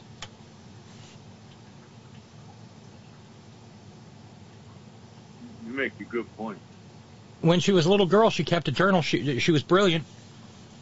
And she said, you know, she said, I don't care much for girls' things. People think I'm wild and queer, she said, anticipating the meaning of the word. A publisher asked her to write a girl's story, and she said, I never liked girls or knew many, except my sisters. And that's how she came about to write Little Women. I would get this. I was born with a boy's nature and always had more sympathy for and interested in them than in girls. I have fought my fight with a boy's spirit under my bib and tucker and a boy's wrath when I got floored. And she spent her entire life talking about how she was a boy. Okay, so we got to remember the time period in which she was writing, because first of all, it was like you were almost an outcast if you were female and you were doing reporting and writing, like you were a weirdo, number one, because that was like what men did. So that's in one, as they say nowadays, that's in one bucket. Then you have her primary source material admitting, like, you know, this is how, you know, I feel comfortable. This is you know, this is the way I feel. And then when you read her, she's a reporter on life through her letters. Well, I mean, but the point is, these stories came out and the right wing had a shit fit. Why can't they leave little women alone? They're erasing women. No, Louisa May Alcott was saying that she was not a woman. I love these quotes. She was interviewed, and she told her interviewer, well, for one thing, the interviewer said, why do you feel like you're a man's soul put in a woman's body? And she said, well, for one thing, because I've been in love in my life with ever so many pretty girls, and never once the least little bit with any man. And then she talked about going in drag to a masked ball in 1862. Did she go as the Empress of France with a mask and a hoops? No. She went to the masked ball in 1862 dressed as a monk, and she said, the girls flirted in earnest until I took off my beard when they shouted. You know what? You're making me now think about some of my English teachers. I mean, going from all the way at the bottom, you know, elementary school, you know, middle school, all the way up, graduate class. Now I get why some of the female teachers are really into Louisa May Alcott. But the thing is, these shitbirds like Gino Chiarelli in West Virginia, or Greg Aspot in Texas, or Governor Hee-Haw Meemaw in Alabama, this can't possibly be real because they live in a world where there's just two genders. And if you're born with a dick, you're a guy, and if you're born with a vulva, you're a woman. And there's no space in between. Intersex people never happen. What about Walt Whitman? They're gonna come after him next. Well, I mean, I think even the right wingers kind of have to acknowledge that Walt was gay. Kind of hard to run away from that one. Well, then just move on. I mean, that's what I'm saying. It doesn't. If you're not gay, I mean, it doesn't really affect you. What other people do. But gender and sexuality affects all, according to them. It affects all people, and if anybody gets to live their own life, somehow there's it's a zero-sum game, and they're less able to live theirs because they might have to see somebody who's queer when they go to the post office. Well, see, that's the problem. We're dealing with folks. They don't have enough to do. Like, don't you have some rooms to clean in your house, vacuum? I don't know. Doesn't the yard need watering, or the garden need weeding, or yeah? Here's another one. John in Central PA says, Friedrich von Steuben was basically openly gay and was a fantastic general. He gets very little, if any, mention at all in the history books, probably for this reason. It's rather a queer country we've had here for lo and behold these 200 and some odd plus years. And of course, you know, the pirate era of the late 17th and early 18th century. Queerness ran all through that, and democracy, oddly enough, and a lot of rum. I just got a note from Darlene in Connecticut. There's a massive uptick. There's a massive uptick in searches for this kind of porn, and sends me to a Huffington Post story. Darlene asking, want to bet why? Yeah. According to Pornhub, people are going absolutely wild searching for trans porn. And they're searching for it in places like Alabama and Texas and Utah and Idaho. They're the Negroes. Remember, everybody, well, I can't stand the Negroes, but you want to dress like the Negroes. You like the Negro music. You like the Negro food, but you hate Negroes. And you want the Negroes to be giving their breast milk to your little baby, but you hate the Negroes. So, as the publication Them has noted, the explosion in people's interest in queer porn is happening at a time when conservative lawmakers are targeting trans and non-binary people and making their lives a living hell. So, on the one hand, they'll go out in public spaces and in government spaces and try to pass laws against us, and at the same time, they're going home at night, firing up the computer, clearing the browsing history. But this is like old news. And rubbing one out to a beautiful trans girl. How many of these damn Southern and Southwestern and Midwestern preacher, reacher, creeper weirdos get caught with a fucking homosexual prostitute and they're fucking snorting meth and shit? Yeah, well, I mean, we already knew that the two leading states for the downloading of porn generally were Alabama and Utah. Not pervert states like California.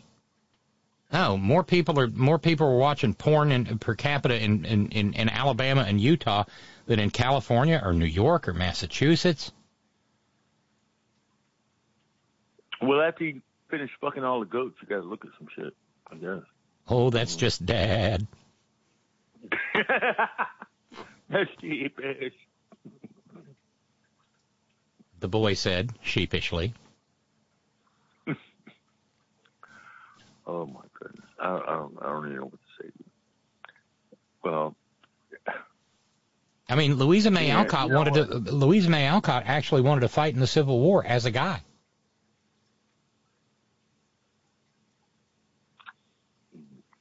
I long to fly at somebody and free my mind on several points, but there is no opening for me at present, she said, of trying to fight in the Civil War.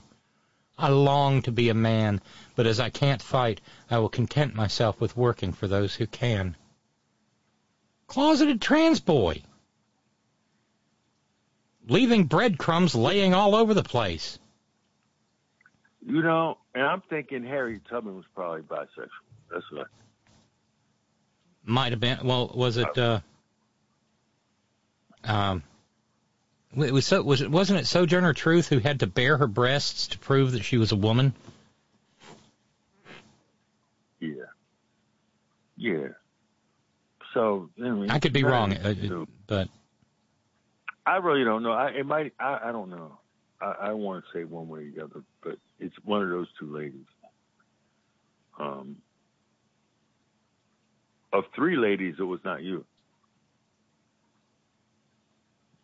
Get it? Yeah. All right. But, this is...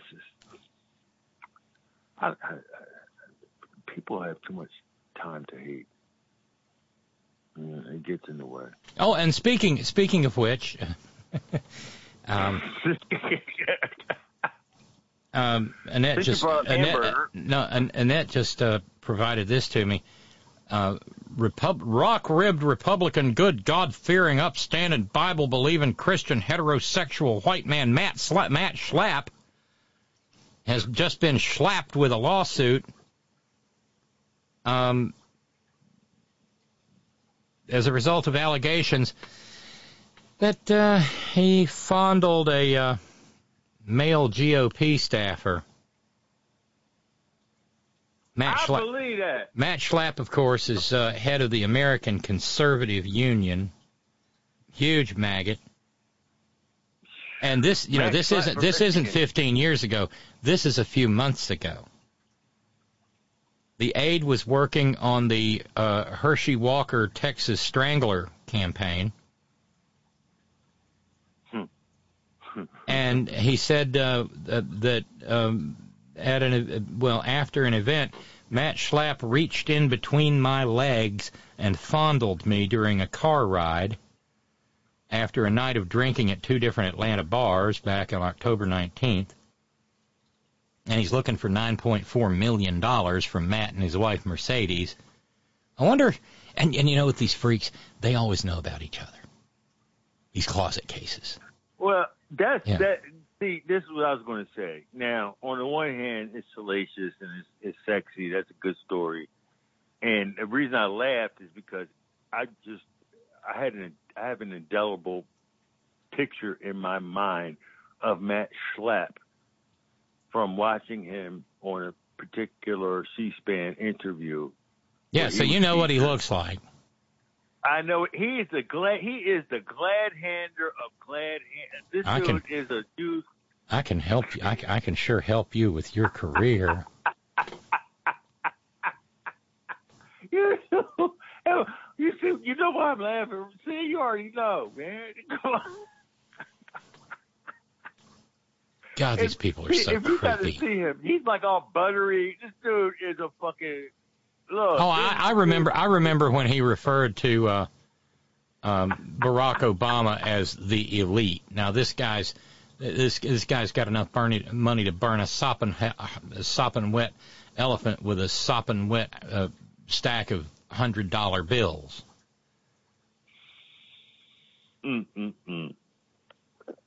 Oh God. See, you know, we see the same. That's why, you know, I love when we talk because we're you know, a lot of times we're just right there on the same page. And the chapters should change, but apparently they're slow and long.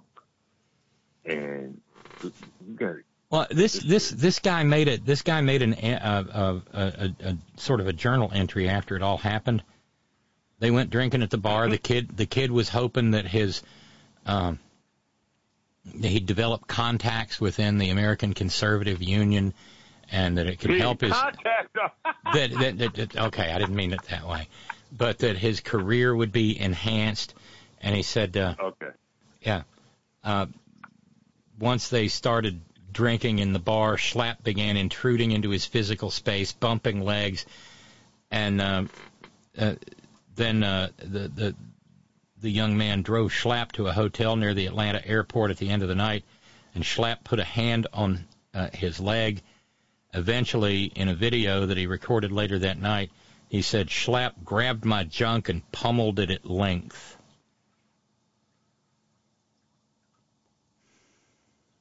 What? Yeah. And then when they got to the hotel, Schlapp invited him up to the room.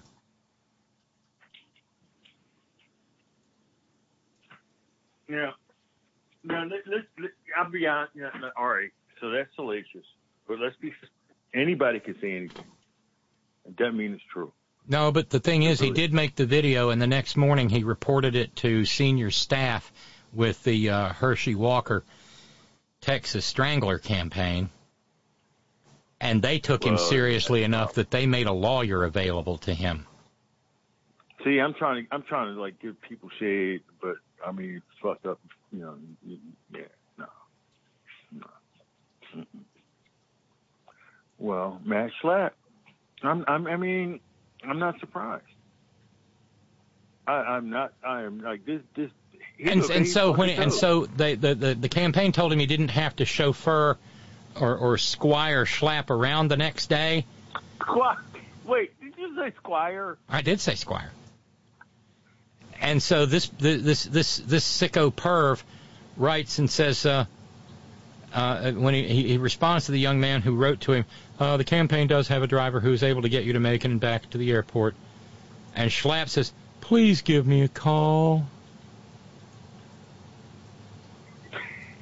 And then after noon he sends it. Matt Schlapp apparently had it bad. If you could see it in your heart to call me at the end of the day, I would appreciate it. If not, I wish you luck on the campaign and hope you keep up the good work. Oh, man. Oh. Whoa. Man, that don't look good. Somebody gonna be writing a check in exchange for a signature on a non-disclosure agreement. Video, text. Because the other stuff, he said, she said, yeah. But, well, Matt Slap, the buttery car salesman. You know, it's hypocrisy. And at the same time, of course, I'm sure if at the next CPAC conference there will be a panel discussion there on the transgender threat to American decency. You know, this is what okay, so I think maybe this is what I'm thinking.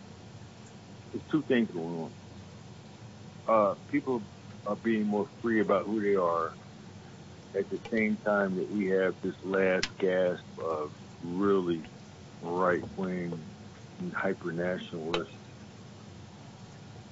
quote-unquote Christian, I say quote-unquote Christian stuff going on. Because the latter is, they're kind of fading out. And, and they're becoming venomous because they know that's why they don't like abortion, because you're not pumping out enough babies.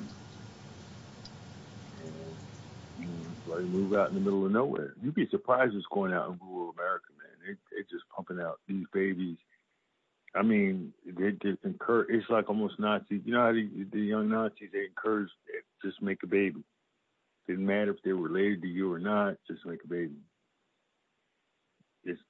It's a real thing. It's a real thing. It's happening in rural America. I'm very sober when I say this. So that's something to keep an eye on, because, some people are going to come out okay, but we're going to have a lot of issues with that. And we're starting to see it now. I know what I'm talking about. So I'm just saying, keep your eyes open, because America got big cities, but there's a lot of country out here. Oh yeah, and there's some weird shit goes on in the country. It is, and is somebody trying to get to you? No. Oh, you mean here where I live? Well, no, but I mean. No, there's just some. Calling in. Oh, no. Well, actually, we've got somebody on, I think, on the stress line. Hold on. I did it again. No, stress line's open. So. Well, and I just, I just want to say,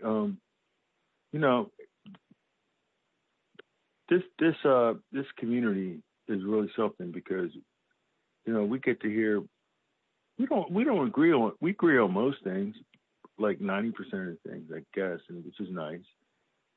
But this makes us understand that the other side, the real right-wing people, they are fascist.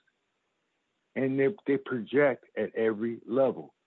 Because if you think about us on our side, we quibble about real shit. But they fall in line, like duck step. They duck step. That's what they do. They duck step. This is our line. This is what we're going with. Tucker Carlson said it. You hear it down the line. And they accuse us of being like that. Whereas we are free thinkers. We deliberate. We're like, well, I don't know about that. Maybe. And it's threatening. But you see, when you and I were growing up, intellectuals were revered. You listen to them because they knew more than you. Well, yeah. That's where knowledge came from.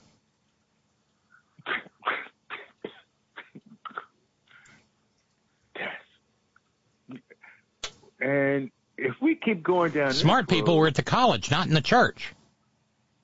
Yeah, church that's off to the side. That's your thing. Church, okay. Meanwhile, we're going to separate these particles. Or we're going to, examine this dendrite. This dendrite has indications of such and such, so we have to look at this. So, yeah.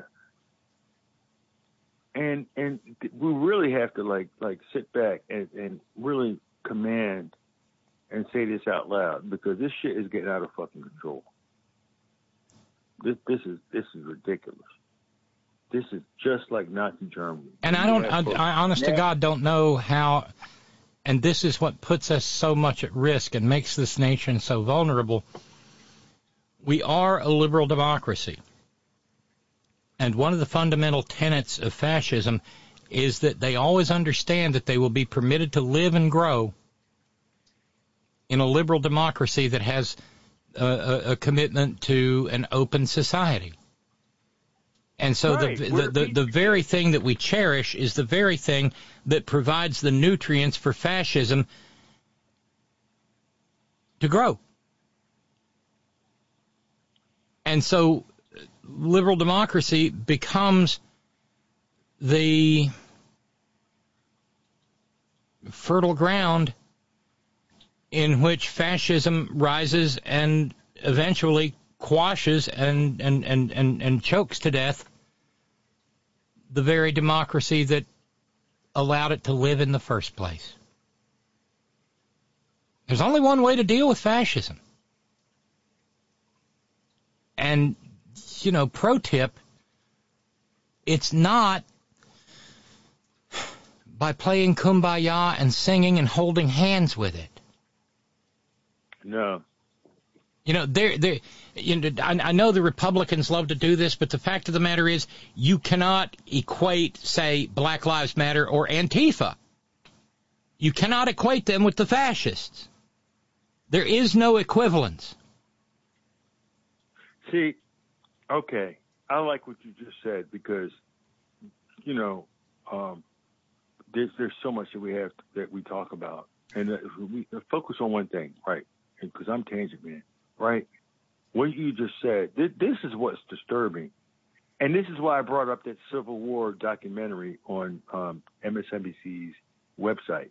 It's 3 hours long, and I'm chunking it because they've got like I said, the historian David Fry. It's amazing. Oh, wait a minute.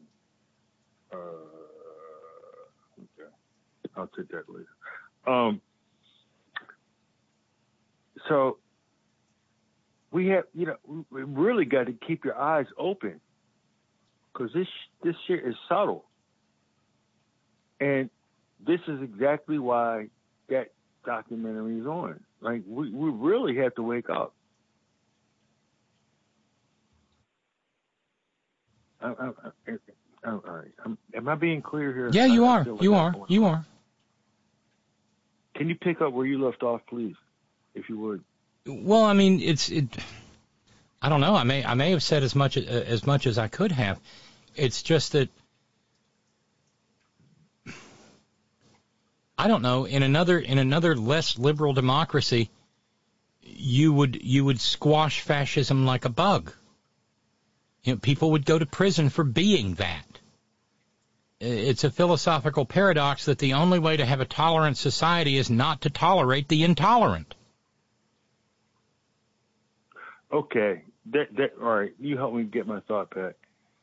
So, remember, way back before this. Okay, preface this. I'm prefacing. It's very disturbing that so many Americans don't see a problem with what happened on January 6th. Like you brought up that comparison, because I brought it up. It's a lot of people. It's just like, what about Black Lives Matter? I'm like, but this is our government. It's a timing. This was an insurrection, a coup. Black Lives Matter. Okay, so these people are entrenched in that. It's like they just don't. It doesn't matter to them. And I'm just telling you because I deal with these folks. And a lot of them are decent. I mean, most of them. I mean, they're nice guys, nice people. But that's their philosophy. And see, these folks got, either they have money or they have connections to the money. And this shit is way deeper than you might think. It's way. I'm telling you, just like before. Well, right after January 6th. I'm gonna brag on myself. My memory is. I shouldn't even have a memory, but my memory's really good. I've got a pretty good. My wet souls are pretty good. So we had a conversation about how many Congress people, representatives, were involved with this, with inside information. And now we're seeing, that's why Jim Jordan couldn't be on that committee. There's a lot of stuff going on. And this is like the new Civil War, in that instead of weapons, instead of slavery and weapons, it's philosophy and information in terms of the fuel, because these folks have I don't understand how they think, and they don't understand how we think. The differentiation, though, is that we're kind of interested in how they think. They're not the least bit interested in how we.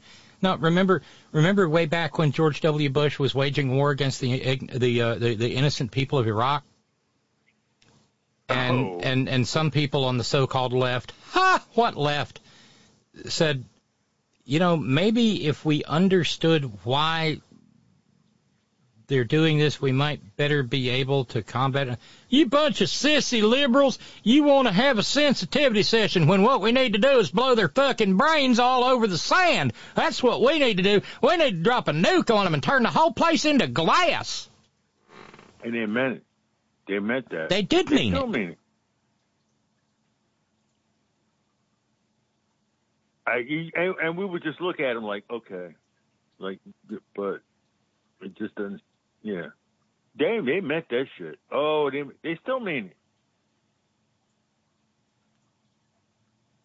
it. Again, we had the story last week of Nitwit Nero wanting to bomb nuke North Korea and blame it on China. Why can't we take some of our planes, paint Chinese shit on them, and just go nuke the fuck out of them? Nobody will ever suspect us. You know what? I know. And a general has to look at him and go, sorry, it doesn't work like that. See, it's so much shit. We've forgotten about that. You know what? I don't want to assume anything. I forgot about it. Way back. This is documented. That motherfucker, the MILF, the mentally ill fascist, our previous president, he couldn't understand why he couldn't just drop a fucking nuclear bomb just to see what would happen. He wanted to see. I mean, we could nuke a hurricane, couldn't we? We could nuke a hurricane. That would probably end the hurricane. The hurricane would run away scared. But you remember, he was a result of a black man being the president. Yes, backlash. They'd rather have this, and see, this is interesting because unless you lived in the Northeast, you don't really understand. The whole thing was a fucking fool's errand. Donald Trump, what? That motherfucker's a nut. Come on, he can't. We all knew that. But Middle America didn't know. They liked what he had to say. He said what they wanted to hear. But then here comes the Biden administration, and he's doing what Trump talked about, bringing jobs back, factories are coming back, gas prices are getting down, but, we just don't have the messaging. We need some lunches. We're not getting our message out. Well, it's a lot harder to. She could be a lot fucking worse. You know how much worse this shit could be? Oh yeah, well look at the people who get brought onto multimillionaire for-profit media to talk about what the left wants. You know, they're still bringing on old snakehead Carville. Okay, I mean, come on. When's the last time you saw Malloy show up on an MSNBC program, or Nicole Sandler, or Rick Smith? Mm-mm. You know, nobody can talk about labor issues better than Rick Smith. Well, he's got the facts. Yeah, He's got the Pittsburgh facts. Yeah, and he's also, you know, he's also got the skin in the game because he's a union member. He knows what the hell's going on. Man, union saved my life. I came from a union family, and the union saved my life. I mean that. I don't doubt it. I'm the daughter of a union household too. Up until my dad took a management job, and he said it was the biggest mistake he ever made in his life. By the way, we heard from Christopher out in Oregon. Tracy got to hang out with Christopher while she was up there, and she was really tickled. Schlapp me silly, going back to Matt Schlapp. I scoured the interweb tubes high and low, but I couldn't find whether the penis pummeling event was going to be held during the Summer or the Winter Olympics. Please help. Okay. We'll use the different cowbell for that one, Christopher. Matt Schlapp, GOP glad-hander, says Scott in San Diego. Sounds like his hand got a little too glad. All right, you too.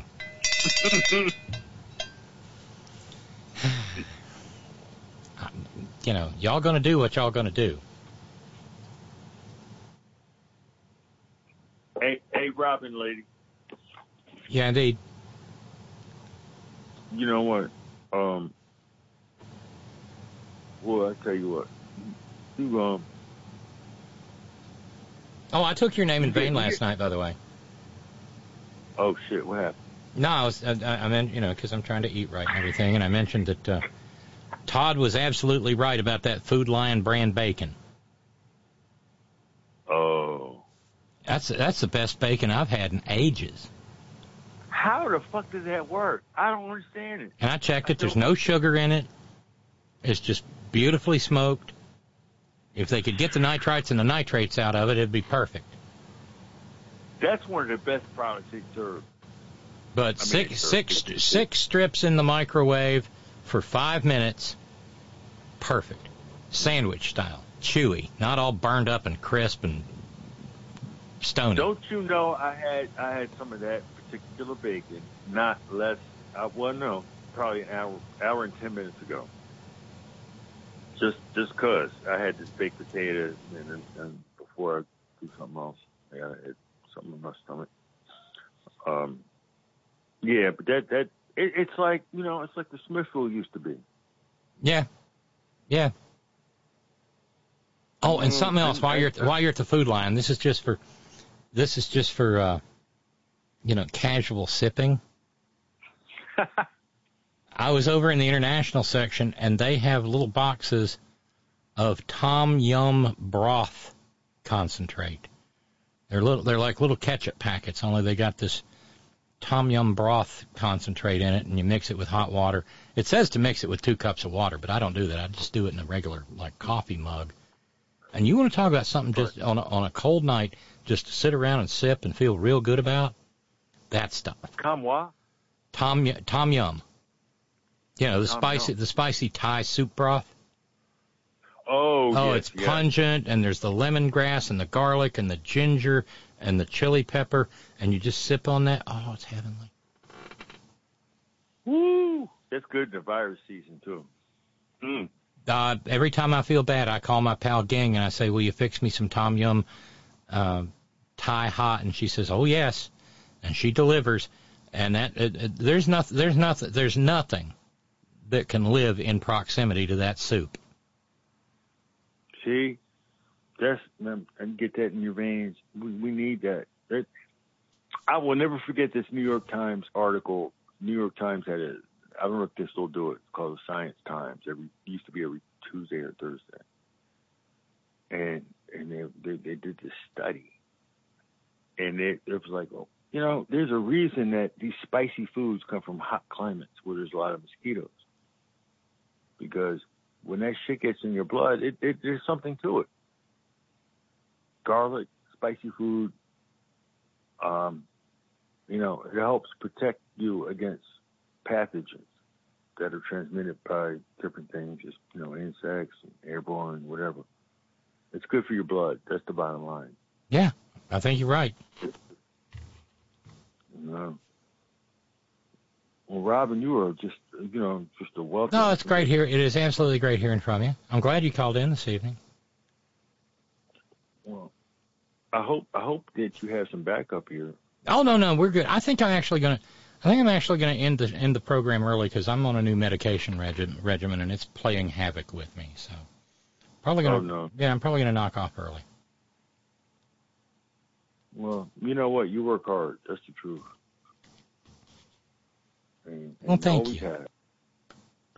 I appreciate that. I really, really do. And, you know, we all, you know, everybody, the whole family, you know, we support you. And that's all I can say. If I could say everybody's name, I would, you know, but I will say Lamar's name because he came out the other day, man. But, man, brother, hang in there. Yeah. And, you know, Jude and Tracy, and especially Tracy, you know. Oh, Scott and Dave and everybody who emails. Yeah, this is a fantastic community. In fact, yesterday I mentioned the film Mrs. Harris Goes to Paris. Yeah. It's a sweet, wonderful film. And Dave number 11 just said that just sent me a review to it, and the review is perfect. And it's I guess at one movie review site it got 4 out of 5 strawberry rhubarb pies with Costco vanilla ice cream. Damn, that's pretty good. Dave number 11 says warmly recommended. Cheesecake. It's on Peacock if you've got Peacock, but yeah, it's really a great movie. It's right up there with some Hollywood classics like Roman Holiday. Well, you know what? Speaking now that I'm an old people, speaking of movie classics, Turner, the shit that we used to think was old, that shit ain't that old, man. Fucking Turner, man, fucking put that shit on your DVR. Yo, Dolomite is on there. That fucking movie, man. Dolomite's on TCM. Oh my God. Oh, Dolomite is a motherfucker, boy. Oh. And Night Court returns tonight on NBC. Man, you see that? That's when we were in college, man. Fucking Night Court. You know it. Oh God. Yeah, that opening riff with that, you know, with that bass run followed by the saxophone. Yeah, oh yeah. And then Letterman would come on after that. Yeah, something like that. But yeah, I'm looking forward to it. We're going to check that out tonight. Todd, have yourself a good evening, my friend. I'll see you, my friend. All right. Be good. See ya. Our buddy Todd calling from South Carolina, Stan. I'm going to knock off early. Tara and I will be along with the Malloy program at 9 p.m. Eastern Standard Time. Thanks, everybody. Thanks to our PayPal and Patreon subscribers. Thanks to our a la carte contributors. We didn't have any this evening, but nonetheless, thank you who do when you do.